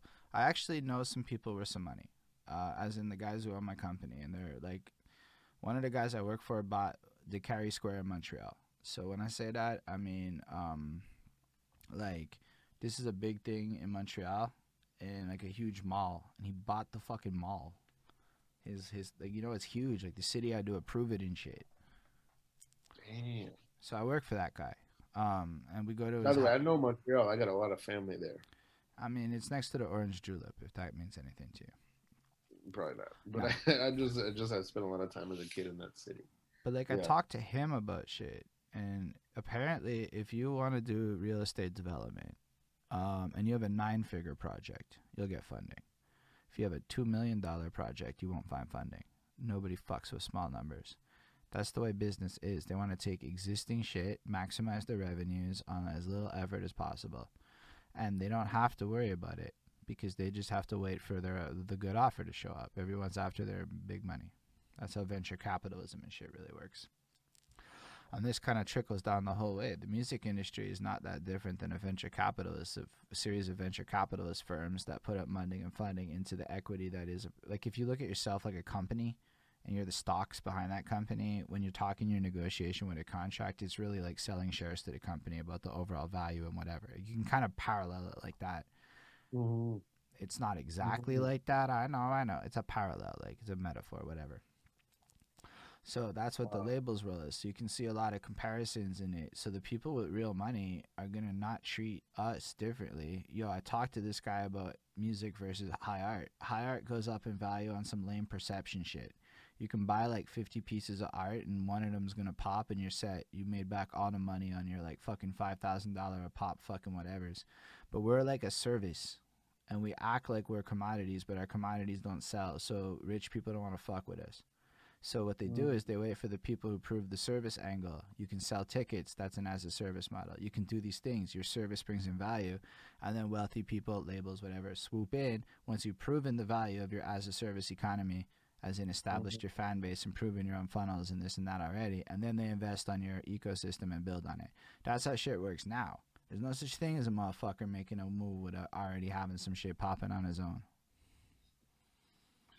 Shit, dude. Yeah, I know that, and I understand. I'm learning to understand that, and I'm learning to build the other side, which is honestly like it doesn't discourage me. I feel like for Nah, some you're set for people, this shit, my guy.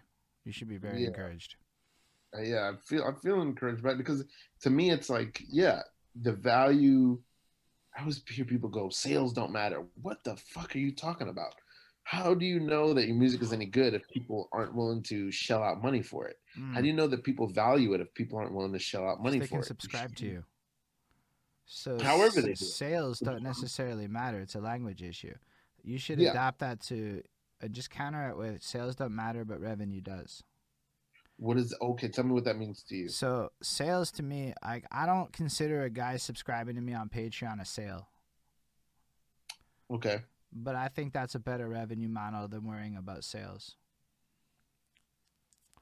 So Revenue means what versus sales? revenue is money coming in by any Got, source. AdSense is a revenue source. I make money on Twitch ads and YouTube ads and alternate revenue sources. So it's hard for me to call that sales. Is that sales? Nah, nobody fucking bought sure. anything. But Sure. I can't deny the fact that YouTube every now and again sends me a hundo. I can't deny Sure. but yo, if I can stack up enough of these hundos, it's 1,000. If I can stack up enough of these thousands, it's a career. And so you start collecting subscribers. And so if you say sales matter and you look at it linearly, like sales is in products and commodities, sales don't matter to me at all. Honestly, I don't give a fuck if I open a merch store. I will, yes, inevitably when it's right, but it's not my priority. My priority is that, yo, sometimes people even can donate directly on Twitch. I'm not asking for it. That's not why I'm saying it. It's to explain it to you, sir. But people can, in theory, fucking throw literal pennies at me, you know? Um, and then also, not all that subscribe to you as your fan is another point. But we're talking about revenue sources. So to me, it's like if you broaden the idea of sales to revenue sources by any means and whatever they are, you're thinking in a more internet marketing kind of way, as opposed to I'm gonna sell this product or not. Like fuck it, I made more money not selling albums than I did trying to sell albums. Maybe That I would is have made more money selling albums if I tried that. Don't get me wrong, but like I'm not doing well, but I've made enough money to not feel like it's like I feel like it's worth throwing more money at it. We'll say rather than not. Shit, man. Damn. That is the part I wanna figure out. I gotta, and that is very helpful because for me, like, if I had to, my biggest influence, my favorite artist of all time is Prince, Mm. and Prince had the thing that I want, like my end goal, which is he had Paisley Park. He had a huge complex where you could uh, write music, record music, distribute music, rehearse music live, shoot videos all in one, and live there. He had that all in one complex. That's what I want. I Yo, he want my own. dropped the YouTuber model before it was cool. I had no fucking idea. That is the current business model of YouTuber houses. What do you mean? What do you They mean? buy like mansions and build machine houses to pump out content on repeat. Is a huge business model in LA and shit. That's yeah. Oh wow. Yeah. That's I didn't oh. know How that did came from Prince. I didn't personally know that. I don't know anybody else who did it. I'm sure other people did it before him. As a matter of fact, the band did it probably. You know Mm. the band, The Last Waltz. Anyway, it's been done, but it's cool to see Yeah. Prince doing it before it was cool. That kind of shit Yeah. excites me. He was doing all kinds of shit at his complex. He did everything at Paisley Park that he could, and it was most things. I think he even had a staff. He had like engineers on because he didn't sleep, so he had 24-hour engineers, 24-hour everybody was there all the time. He had people designing clothes for him on premises most days of the week, That's just like nice. people designing his clothes. I don't want all that. I just want to be able to um, shoot videos, record music, and play with my band and my property. That's That's the all I dream. want. That's all I That's, want. I want a yeah, basement I can convert into a media studio that has all the rooms I need for the different purposes and that is allows exactly. people to come through but not go in my house. Yeah, yeah, yeah. I want that. I want to live. I think who had that too. I think fucking oh man, I'm just I know it. remembering I this. just know it. A guy from Montreal who does it, and it inspired the shit out of me. So I'm fucking like into it. They did it on Full House. They converted the basement into a studio so Uncle Mm. Jesse can record down there. Uh, No, but like so if you get a big enough house, you can have a big enough basement to have a proper 4 rooms set up for different purposes, right? I already got it all pictured in my head how much space I need. But like, yo, then I would never need to leave my apartment or house at that point, and that would make me very happy. I would leave it, but I would never need to leave it. yeah, that's all I've ever wanted. Like just to be able to make stuff. And I'm also doing theater and stuff. So I would like rehearse a play, put up a play. You know, what I mean, whatever it is, like just do it all there. Uh, that's the end goal for me. That's the dream. That's what I'm trying to get to. So I got to figure out a way to make this content to get enough subscribers so that I know that they can fund. If each of them just chips in $1, they can fund that dream. Yeah, Shit. it's just being accessible where people are encouraged to give money is the truth. Say that one more time. Being Being accessible where people are encouraged to give money is helpful to your cause. That's why I like Twitch a lot more than YouTube. I mean, look, I love Twitch for a lot of reasons, but it makes it easier to explain to other people on the fiscals when there is a donation system built into the platform that incentivizes. You know what? It incentivizes your trust. I've probably spent as much on 70% of what I've made on Twitch, I've spent on Twitch back, believe it or not. Mm, Because, yo, I mm. just show up on channels and I'm like, fuck that. They throw bits at me. I'm fucking throwing bits now. And Twitch is just like, give me, because Twitch takes 50% of every fucking thing you donate. So they charge you, Right. and then they take 50% of the donations after. So Twitch is just like, give me back that money. And I'm like, Twitch, please take that money. And everybody's Damn. fucking happy because we love it. It's fucking weird. There's a lot of gambling addiction built into Twitch, I found out, and it's fun. Oh shit, dude. Okay, I gotta learn more because there's a. I would like to do some of that same shit you're even talking about. Like, I had an idea for a show that maybe I should try to do it on Twitch, uh, called Type Beat Time Trial, where I just get a rapper on and I give him about 45 minutes to an hour, and I say just start a song, write the first verse and a hook of a Oh my song, God, I want to do this. This is a and good idea. we'll talk Fuck. about it as you're making it. I'll ask you little questions about it. Shit. I fucking love it. It's so sustainable. You just need Zoom. Yeah, basically. But do you have a computer? Yeah, Oh yeah, I'm on a yeah, you're computer. Yeah, good. Fucking OBS. Windows or Mac? Mac. I don't know how to do it on a Mac, but it's similar. Okay. Yeah, I've already done one. I did one, and I want to do more. I didn't know the Twitch model. I've never really tried Twitch, so maybe that's the Nah, place to do Twitch it. is basically like, look at it like it's live. And here's why you care about live. What's the future of virtual reality? Everyone can argue whatever they fucking want, but VR is going to be forced upon us. It's not going Mm, to be like fun. I saw Will I Am from the Black Eyed Peas in an interview in 2018 saying, "Fuck albums. I'm way less interested. VR is where my focus is." So you can already see like big guys like him are going to come through when the time's ready with shows they're going to fuck your mind up, and then we're all going to go chase them. Okay, like let's be real. yeah, yeah. Like the Yo, video and the album will come at the same and time. then you're gonna need the VR headset, which by then will cost $150 for a good one. And look, y'all can't picture the fucking videos in VR, music video, light experiences, shit. You know how much money it costs us to pull that off in real life versus virtual reality, my guy? Mm, You'll mm. follow the dollars. And then microtransactions inside of virtual reality. What? I don't even know what that means. Microtransactions is that shit software companies do that they charge you a couple dollars here and there for little things, whether it's cosmetics, temporaries, services, whatever's.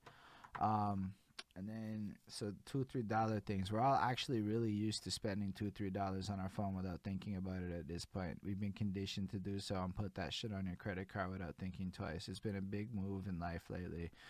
Um, but that actually is cool for artists because yo, merch is weird in real life. But like, imagine you just gotta throw your fucking logo design on an avatar and you're selling that for $2. Like, I mean, like practically speaking, it's fucking simple. Now, why would everybody not jump on board with that? Who the fuck wants to do complicated, expensive shit when we can all do cheap, simple shit and make money doing it because we're not wasting frivolous amounts of dollars on expensive processes that are outdated and not making sense? Explain to me one more time. What is it? Throw your logo on So something? you have avatars in virtual reality, right? Like you're not just Yeah, you. You have like a fucking virtual you. So you have that gray yeah. shirt. Maybe you walk in and you're in a gray shirt, but you look on the wall of your show. We're watching Precious Gorgeous, and you have your virtual merch table, and you have literal items attached to. You can buy a Precious Gorgeous beanie for. I used beanie because you're there, but it's a toque for $2. Whatever. Now I can get the Precious Gorgeous toque to put on my Wu Tang sweater that I spent $27 for because it's fucking Wu Tang, and people are gonna do it, my guy. You know Wow. how I know they're gonna do it? How the fuck Mm. do you think Fortnite made $1 billion? Who? Fortnite, the kids game. You know how it made $1 billion? It sold Oh, skins. wow. Like, Wow. people could argue with me about in real life and sweat all they want, but I'm like, yo, there's like billions of dollars to be made in this digital sphere. What famous people are gonna go like not be all over that shit? That's another thing you just helped me see is that like it's something I thought already, but like I gotta really work even more in my visual sense. Like Me too. how does the Precious Gorgeous thing look? Yeah, and I'm just talking about like it's everything. Just like It's a lot simpler if you're an avatar and you're working with a VR graphic designer, though. mm-hmm, For you mm-hmm. and me, like I, in the theory, in the future, don't even have to look like me anymore. I can have a person create an avatar for myself. Mm, Can mm, you think about what that does for, I don't know how to, insecure people who feel a way about how they look? And the mm. potential for boldness, yo, it's fucking Ready Player One. Damn, I mean, I can't even bring my mind there. I hear you. Um, But yeah, you just got one more thing to sell it to you, like proper, because I know you're nearly there. 17-year-old kid I was talking to has tracks popping off, doing his thing.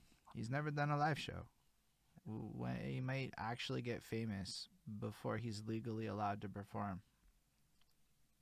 through doing it on VR, yeah, I think that's already happening. Well, just in Uh, the internet with the sound, like whatever. He can't go perform. There's nowhere to perform. We're in little curfews and shit, right? So what if COVID keeps us closed for a year and a half, and now he has 100,000 fans? Like now he's getting I'm paid. sure that's already happening. But that means these kids don't have that nostalgic in real life connection to fall back on. They never experienced it. They're almost skipping that step and finding financing. And I'm trying to like tell people, yo, this is a threat to our old ways. And people are like, I don't know about that, buddy. And I'm like, yo, talk to like I didn't know it that serious until I talked to a 17-year-old kid with 12,000 followers and monthly listeners. 12,000 monthly listeners on Spotify that's never done a show. I'm like, wow, that's actually scary big if you think about it in terms of what that could mean for the future of expectations of youth. Yeah, I mean that'll go one way and it'll go far, but and maybe even for a whole generation it'll go far. But then at some Mm, point in the next generation, I agree the with that. I like what you're saying. novelty of the live experience, one person who goes back to that, they're gonna be a fucking revolutionary. Like Oh, the gathering together will always have a be special because it's too visceral. big facts. So me and the kids agree that it's gonna not be bars. It'll be like chalets and private parties and things like that for the gram because it's better photo ops full of people rather than empty bars and Junji. So that's just gonna be lit, and I don't know that I'm gonna be invited to a lot of it because of my age and lifestyle. But the other side is festivals. Obviously, festivals they were doing well already. They're not going anywhere. But I think live's just gonna get more premium. Like people were already spending $400 to go see Nostalgia, so like I never thought live was going away. I'm all about following the money. Yeah, yeah, It's yeah. just now that Nostalgia has a $20 VR access attached to each step of the tour. Damn. Yeah, that part's coming too. Gosh, It's here. I can't. I don't know how much I can manage. Just I always get scared about this because I'm always so much like Yeah, but you're I so still cool. don't. I don't know that I'm cool, man. I'm just trying to. I appreciate that. I'm trying to figure out how to. Not I everyone feel holds down this 3.5 hour chat of fucking bouncing everywhere. And I mean, I'm not saying like a million people are watching, but there's a few people watching for hours now. That's fucking crazy cool. That doesn't happen unless you're cool. I'll take it, man. I've super enjoyed this. I would like to at some point Yeah, uh I feel you. maybe do another part because I would like to get into 100. Don't get what me happened. wrong. 100%. I was gonna be like, yo, I'm gonna, cause yo, I want a few people that are like, every few months they come through again, and we get some like, 'cause, yo, all the greats have that, except for Drink Champs, which is different, cause they're kind of different. But Right. They had DMX on. They had a couple people on twice. They've had a couple people on twice. But yo, DMX. already we got it. Yo, there's a few people. Like I already booked this dude Meticulous for a part two. I feel like 2 3 months maybe. We're testing shit out. I don't know. I've been an interviewer like this for like fucking 3 months. Okay, my guy. I don't know. I'm making this Mm, up as I go along. mm, mm. But Oh wow! I didn't realize this platform is new. It feels like you've been doing this for forever. I did a lot of album reviews and podcasting format and talking, so I'm very comfortable talking to the camera. Live is terrifying. I watch that number of viewers and it makes me anxious the entire fucking time. I'm not gonna lie to you. I'm so worried that if I say something, I'm gonna offend people, and I have to remind myself that I can't do that and that the YouTube video after is a real thing. And if I'm an anxious mess watching 6 to 7 people, I'm a fucking moron. Mm, mm. Yeah, yeah, absolutely. But Oh man, it's well, actually yeah. really like honestly, I spent all of 2020 begging for interviews. I got about 7 or 8 done. I basically had about 15 interviews clocked, and then Montreal passed a rule in September where it made it hard illegal to come to my crib. And I was like, yo, I can't be putting that on wax. You know, it wasn't like gray zone. It was like hard. So I'm like, fuck it, we doing it by Zoom. And then we started it kind of slow in October. And then the next thing I know, by November, I was getting hit up by motherfuckers. Like, and it just started building. And now we booked out like 3 months. Damn, dude, that's But amazing. it was after a fuck ton of failure. Yeah, Like, to me, that. this is month like 52. It's not like whatever, of the journey of this Mhm. part of it. But like, yo, this speed, this interview shit, I didn't know I was gonna be an interviewer like this. I didn't know this is what was gonna stick. It just happened and then it just flipped, and then it turned out smoking pot and talking for several hours was interesting to this niche of people that fucks with it heavy. I'm like, yo, I'm just kind of explaining to you a bit how to think about this shit. But most importantly, I love this. This is how I hang out with people. I would hang out with you and we would just do this off camera. Yeah, absolutely, absolutely. I love the way you think. I feel like we have super similar uh, ways of thinking about things, or maybe congruent. And I do love the sort of small troll you do of let me try to jab at this idea and see if see if Ralph will bite at it. I Well, love that. I'm trying to test out some of it, but I mean, sometimes it's worth like, sometimes it's worth figuring out who can be topical. Like, how am I Mm-hmm. really gonna know that unless I do a little jabby poo here and there? Because some people don't bite at it. They're not interested. They have nothing to say on these topics. So it's like, all right, let's go back to your life story. Brand, absolutely. Yeah. But Well, like, I mhm. I don't know. Sorry, I cut you off. No, no, no. I appreciate that technique. I think it's very wise and sharp. And yeah, we certainly we talked for a while, and we haven't even we gotten to I guess to my Yeah, bike tour. here's It's another almost secret. If I really think it's gonna go to 4 hours, I derail the interview at the story part at about the 2 hour mark, and I basically make sure I can get you to come back again. It's a strategy, because now you're like, fuck, I got like all this life, and it's like there's no way, and now you're like, I lived so much of my life. Yeah, but yeah. I think we also show how interesting you are by example in a lot of ways, and I learned a lot personally, so I got real selfish with it. Well, I appreciate that. I want to encourage. I haven't plugged it the whole time like a fool, but I definitely want to encourage people No, to. sorry. Smart man is to save it to the end. You don't see me plug in very much throughout the whole way, did you? Oh, okay. Tell me when we're there. I Yeah, don't it's want to like jump. I was gonna go 11 latest for real, so we can wrap it up. It's like 10:40. It's cool. It's an organic place to start plugging. And if y'all have last questions, it's the last hurrah, so you can ask and then you can plug while they're asking. Oh, please, yeah, yeah. Preciousgorgeousralph.com. Precious Gorgeous RALF Ralph.com is where you can see all my music is there. My last four albums are there. My new music video, Emmanuel Lewis, is there off of Brooklyn Petting Zoo. Some of my sketches are there. Yeah, check me out. I teach a lot of the stuff. I teach songwriting. I teach acting. I teach comedy. If you're looking for classes in any of those things, Yo, say it with yeah. some tenacity. Like, yo, I'm precious fucking gorgeous, my guy. I'm gonna make you precious because I'm fucking gorgeous. Oh shit. Man, that's really not my style.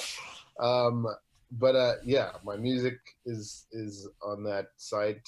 My last four records, especially Brooklyn Pettings, I'm really proud of. Yeah, it's amazing. Um, Yo, are you still with us? You froze as I said that. Okay, cool.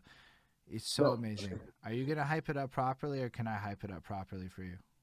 I'm All not right, a hype this guy. motherfucker named every single fucking track after a significant fucking person from Brooklyn. It's called Brooklyn Petting Zoo, obvious reference to like the fucking Brooklyn whatever shit's going on. Brooklyn, Every beat is jacked from a Brooklyn person. It's cool. It's a mixtape. And it's like really fucking Brooklyn about it. And you know what? That's brilliant because you might not have thought about that or started Googling these people like I did. And then I was like, holy fucking shit, that's a real Brooklyn architect person that they don't know who the name of is. Do I remember oh that yeah, guy's name? No, but I remember that that's a Brooklyn dude. And I read yeah. that fucking blog going, who the is this a real person? That's some fucking dope ass shit, my guy. Plus, sonically, you're getting an experience. It's everything. You got the thinkings and the feelings, and if you pick an emotional landscape you might be feeling in a day, I believe Precious Gorgeous has you covered on that motherfucker, which is quite actually impressive because Man. versatility across a project of that length is mad important for me. Yeah, and that was purposeful. That it was I made it that long because um, here I mean here's something like we can talk about it either this time or next time. But like No, I do it have now, two modes. man. I have two modes that I make my music in, which is so far, which is I either am jacking for beats, I steal all the beats off of YouTube, like famous beats, and I make mixtapes over them, or I compose the music from scratch, like trying to get my life together. Those are the Mm. two modes of music that I do.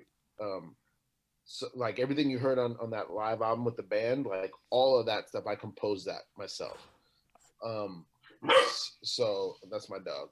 And so, yeah, that's the two modes of music that I do. So I'm really, uh, what am I trying to say? I think I said it. You Yeah, said it, that's and you how said it beautifully. that's how I make music. So we were saying that this album was a Jackie shit, and the other album was a music you compose shit. So you can prove and flex that you's capable of all that shit. Yeah, Respect.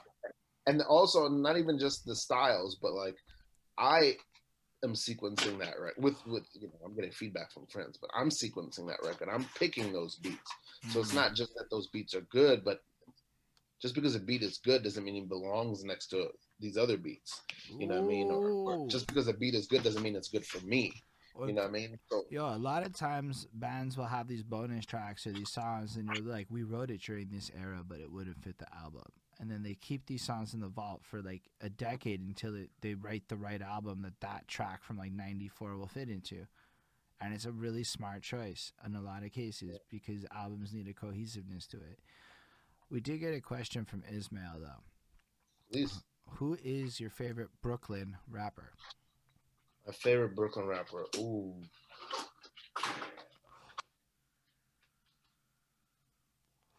technically, well, here's some shit. Technically, it's Nas. Nas was born in Brooklyn. Okay. So I've in my heard the top five, definition is where you go to high school counts.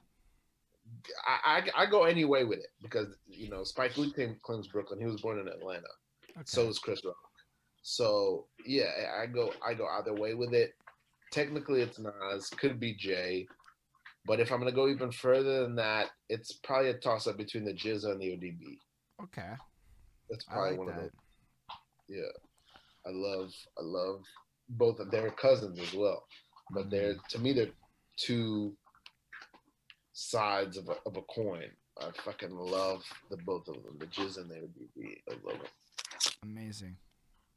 Honestly, I just gotta say myself, thank you for being here. This is truly one of the ones I'm gonna remember more. Like I said, I learned a lot, and I know that sometimes I come off like very forceful, but like, come on, that's what I gotta do in this shit.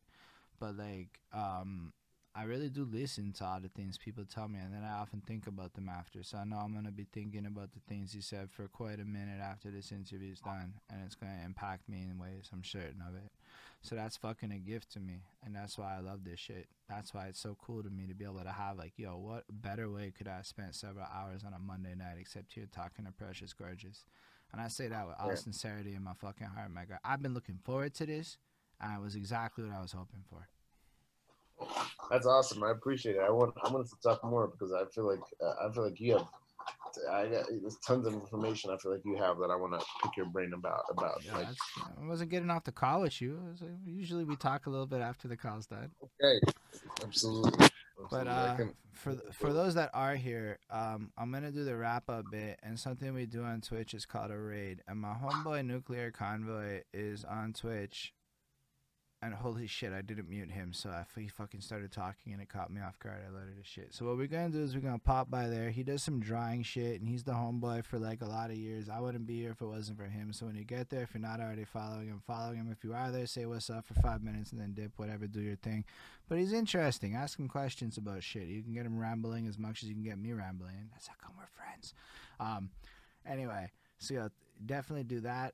But for you, Precious Gorgeous, thank you again for being here. But most importantly, thank you, audience, people watching across the different platforms and whatnot. We appreciate you the most. Like seriously, knowing people are watching always makes this a better experience for us. And then knowing people can watch it after the fact on YouTube, thank y'all too, or whatever, Spotify, whatever fucking platform you're on listening to this. It's dope that you're there too, so feel free to hit that subscribes, whatever, on that platforms and likes and all that good shit. If you do happen to be on Twitch and you do have that Amazon Prime, that shit is a free subscription. It's something I'm saying. Otherwise, special thanks to the patrons: Ismail Gadamsi, Chris Prado, Jonathan Barnes, DJ Black, Hurricane, Linda Williams, and Scribble. They're dope. They support what we do. I fucking like them a lot. They support me psychologically in huge ways. And if you want to be like them and you're not on Twitch, patreon.com/behindthatsuit. On that note, for the sake of the video, live long and prosper, everybody. And yeah, if you have any last words, now would be a great place for the lastest of last words. PreciousGorgeousRalph.com, and I love you.